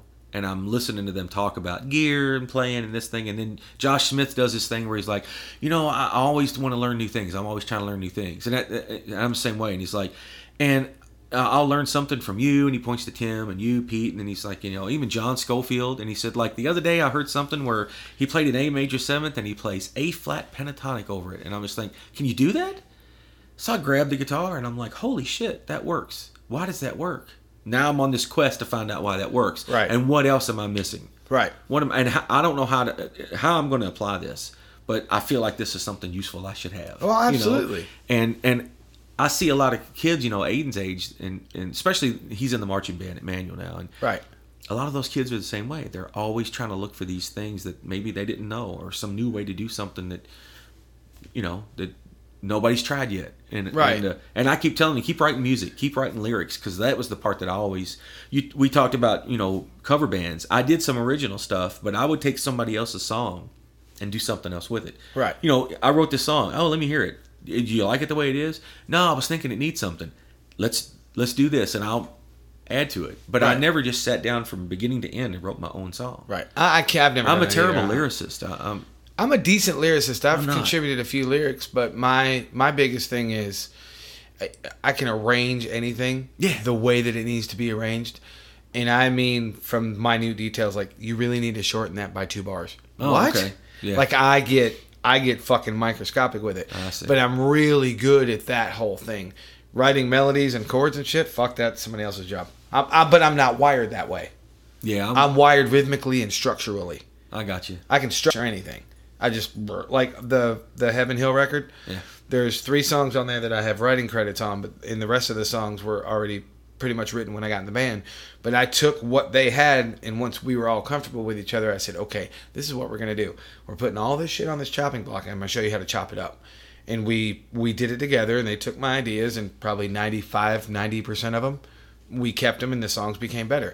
And that's not a brag on myself. It's just, I think it's part of my personality. I like to cut out the fluff. I don't give a fuck about your mom and him. I don't know them. No offense, but I don't know him, and I'm never going to meet him. Yeah. So I'm not going to ask you how your mom and him are. Right. You know what I'm saying? Oh, yeah. But I have that same approach in music. It's like, motherfucker, this riff has been going on for 45 seconds, and you haven't uttered a word. Yeah. We need to cut this shit down. Yeah. You know what I'm saying? And that's where I think that arrangement and that structuring comes from, why I'm good at it. But it's important to have. Absolutely. But the rest of that shit, I suck at it. With that editing, you end up with, what is it, Dances with Wolves? And he... Not that it's a bad movie, but supposedly, allegedly, I don't know if it's true or not, he had 3 hours of wheat blowing. And they're like, you got to cut some of this shit out, man. He goes, but it's so beautiful. I realize that, but a few seconds... hours? Yeah, he had like 3 hours of like scenes of buffalo and wheat blowing and trees and shit. It's like, this movie's 6 hours long. What are you thinking? Well, nobody's done a 6-hour movie for a reason. There's a fucking reason, pal. So he had to do a lot of editing, and I'm sure that was really hard to figure out what to put on the chopping block, Oh, yeah, it sucks, but it is what it is. So anyway, thank you for coming over. My pleasure. I appreciate it. You've been in the Bar Star studio. I have. My office, my apartment. It's amazing. It is kind of pretty in here. Yeah. I like it. It is nice. I like it. I like it. When am I moving in? Maybe after Rudy listens to the podcast.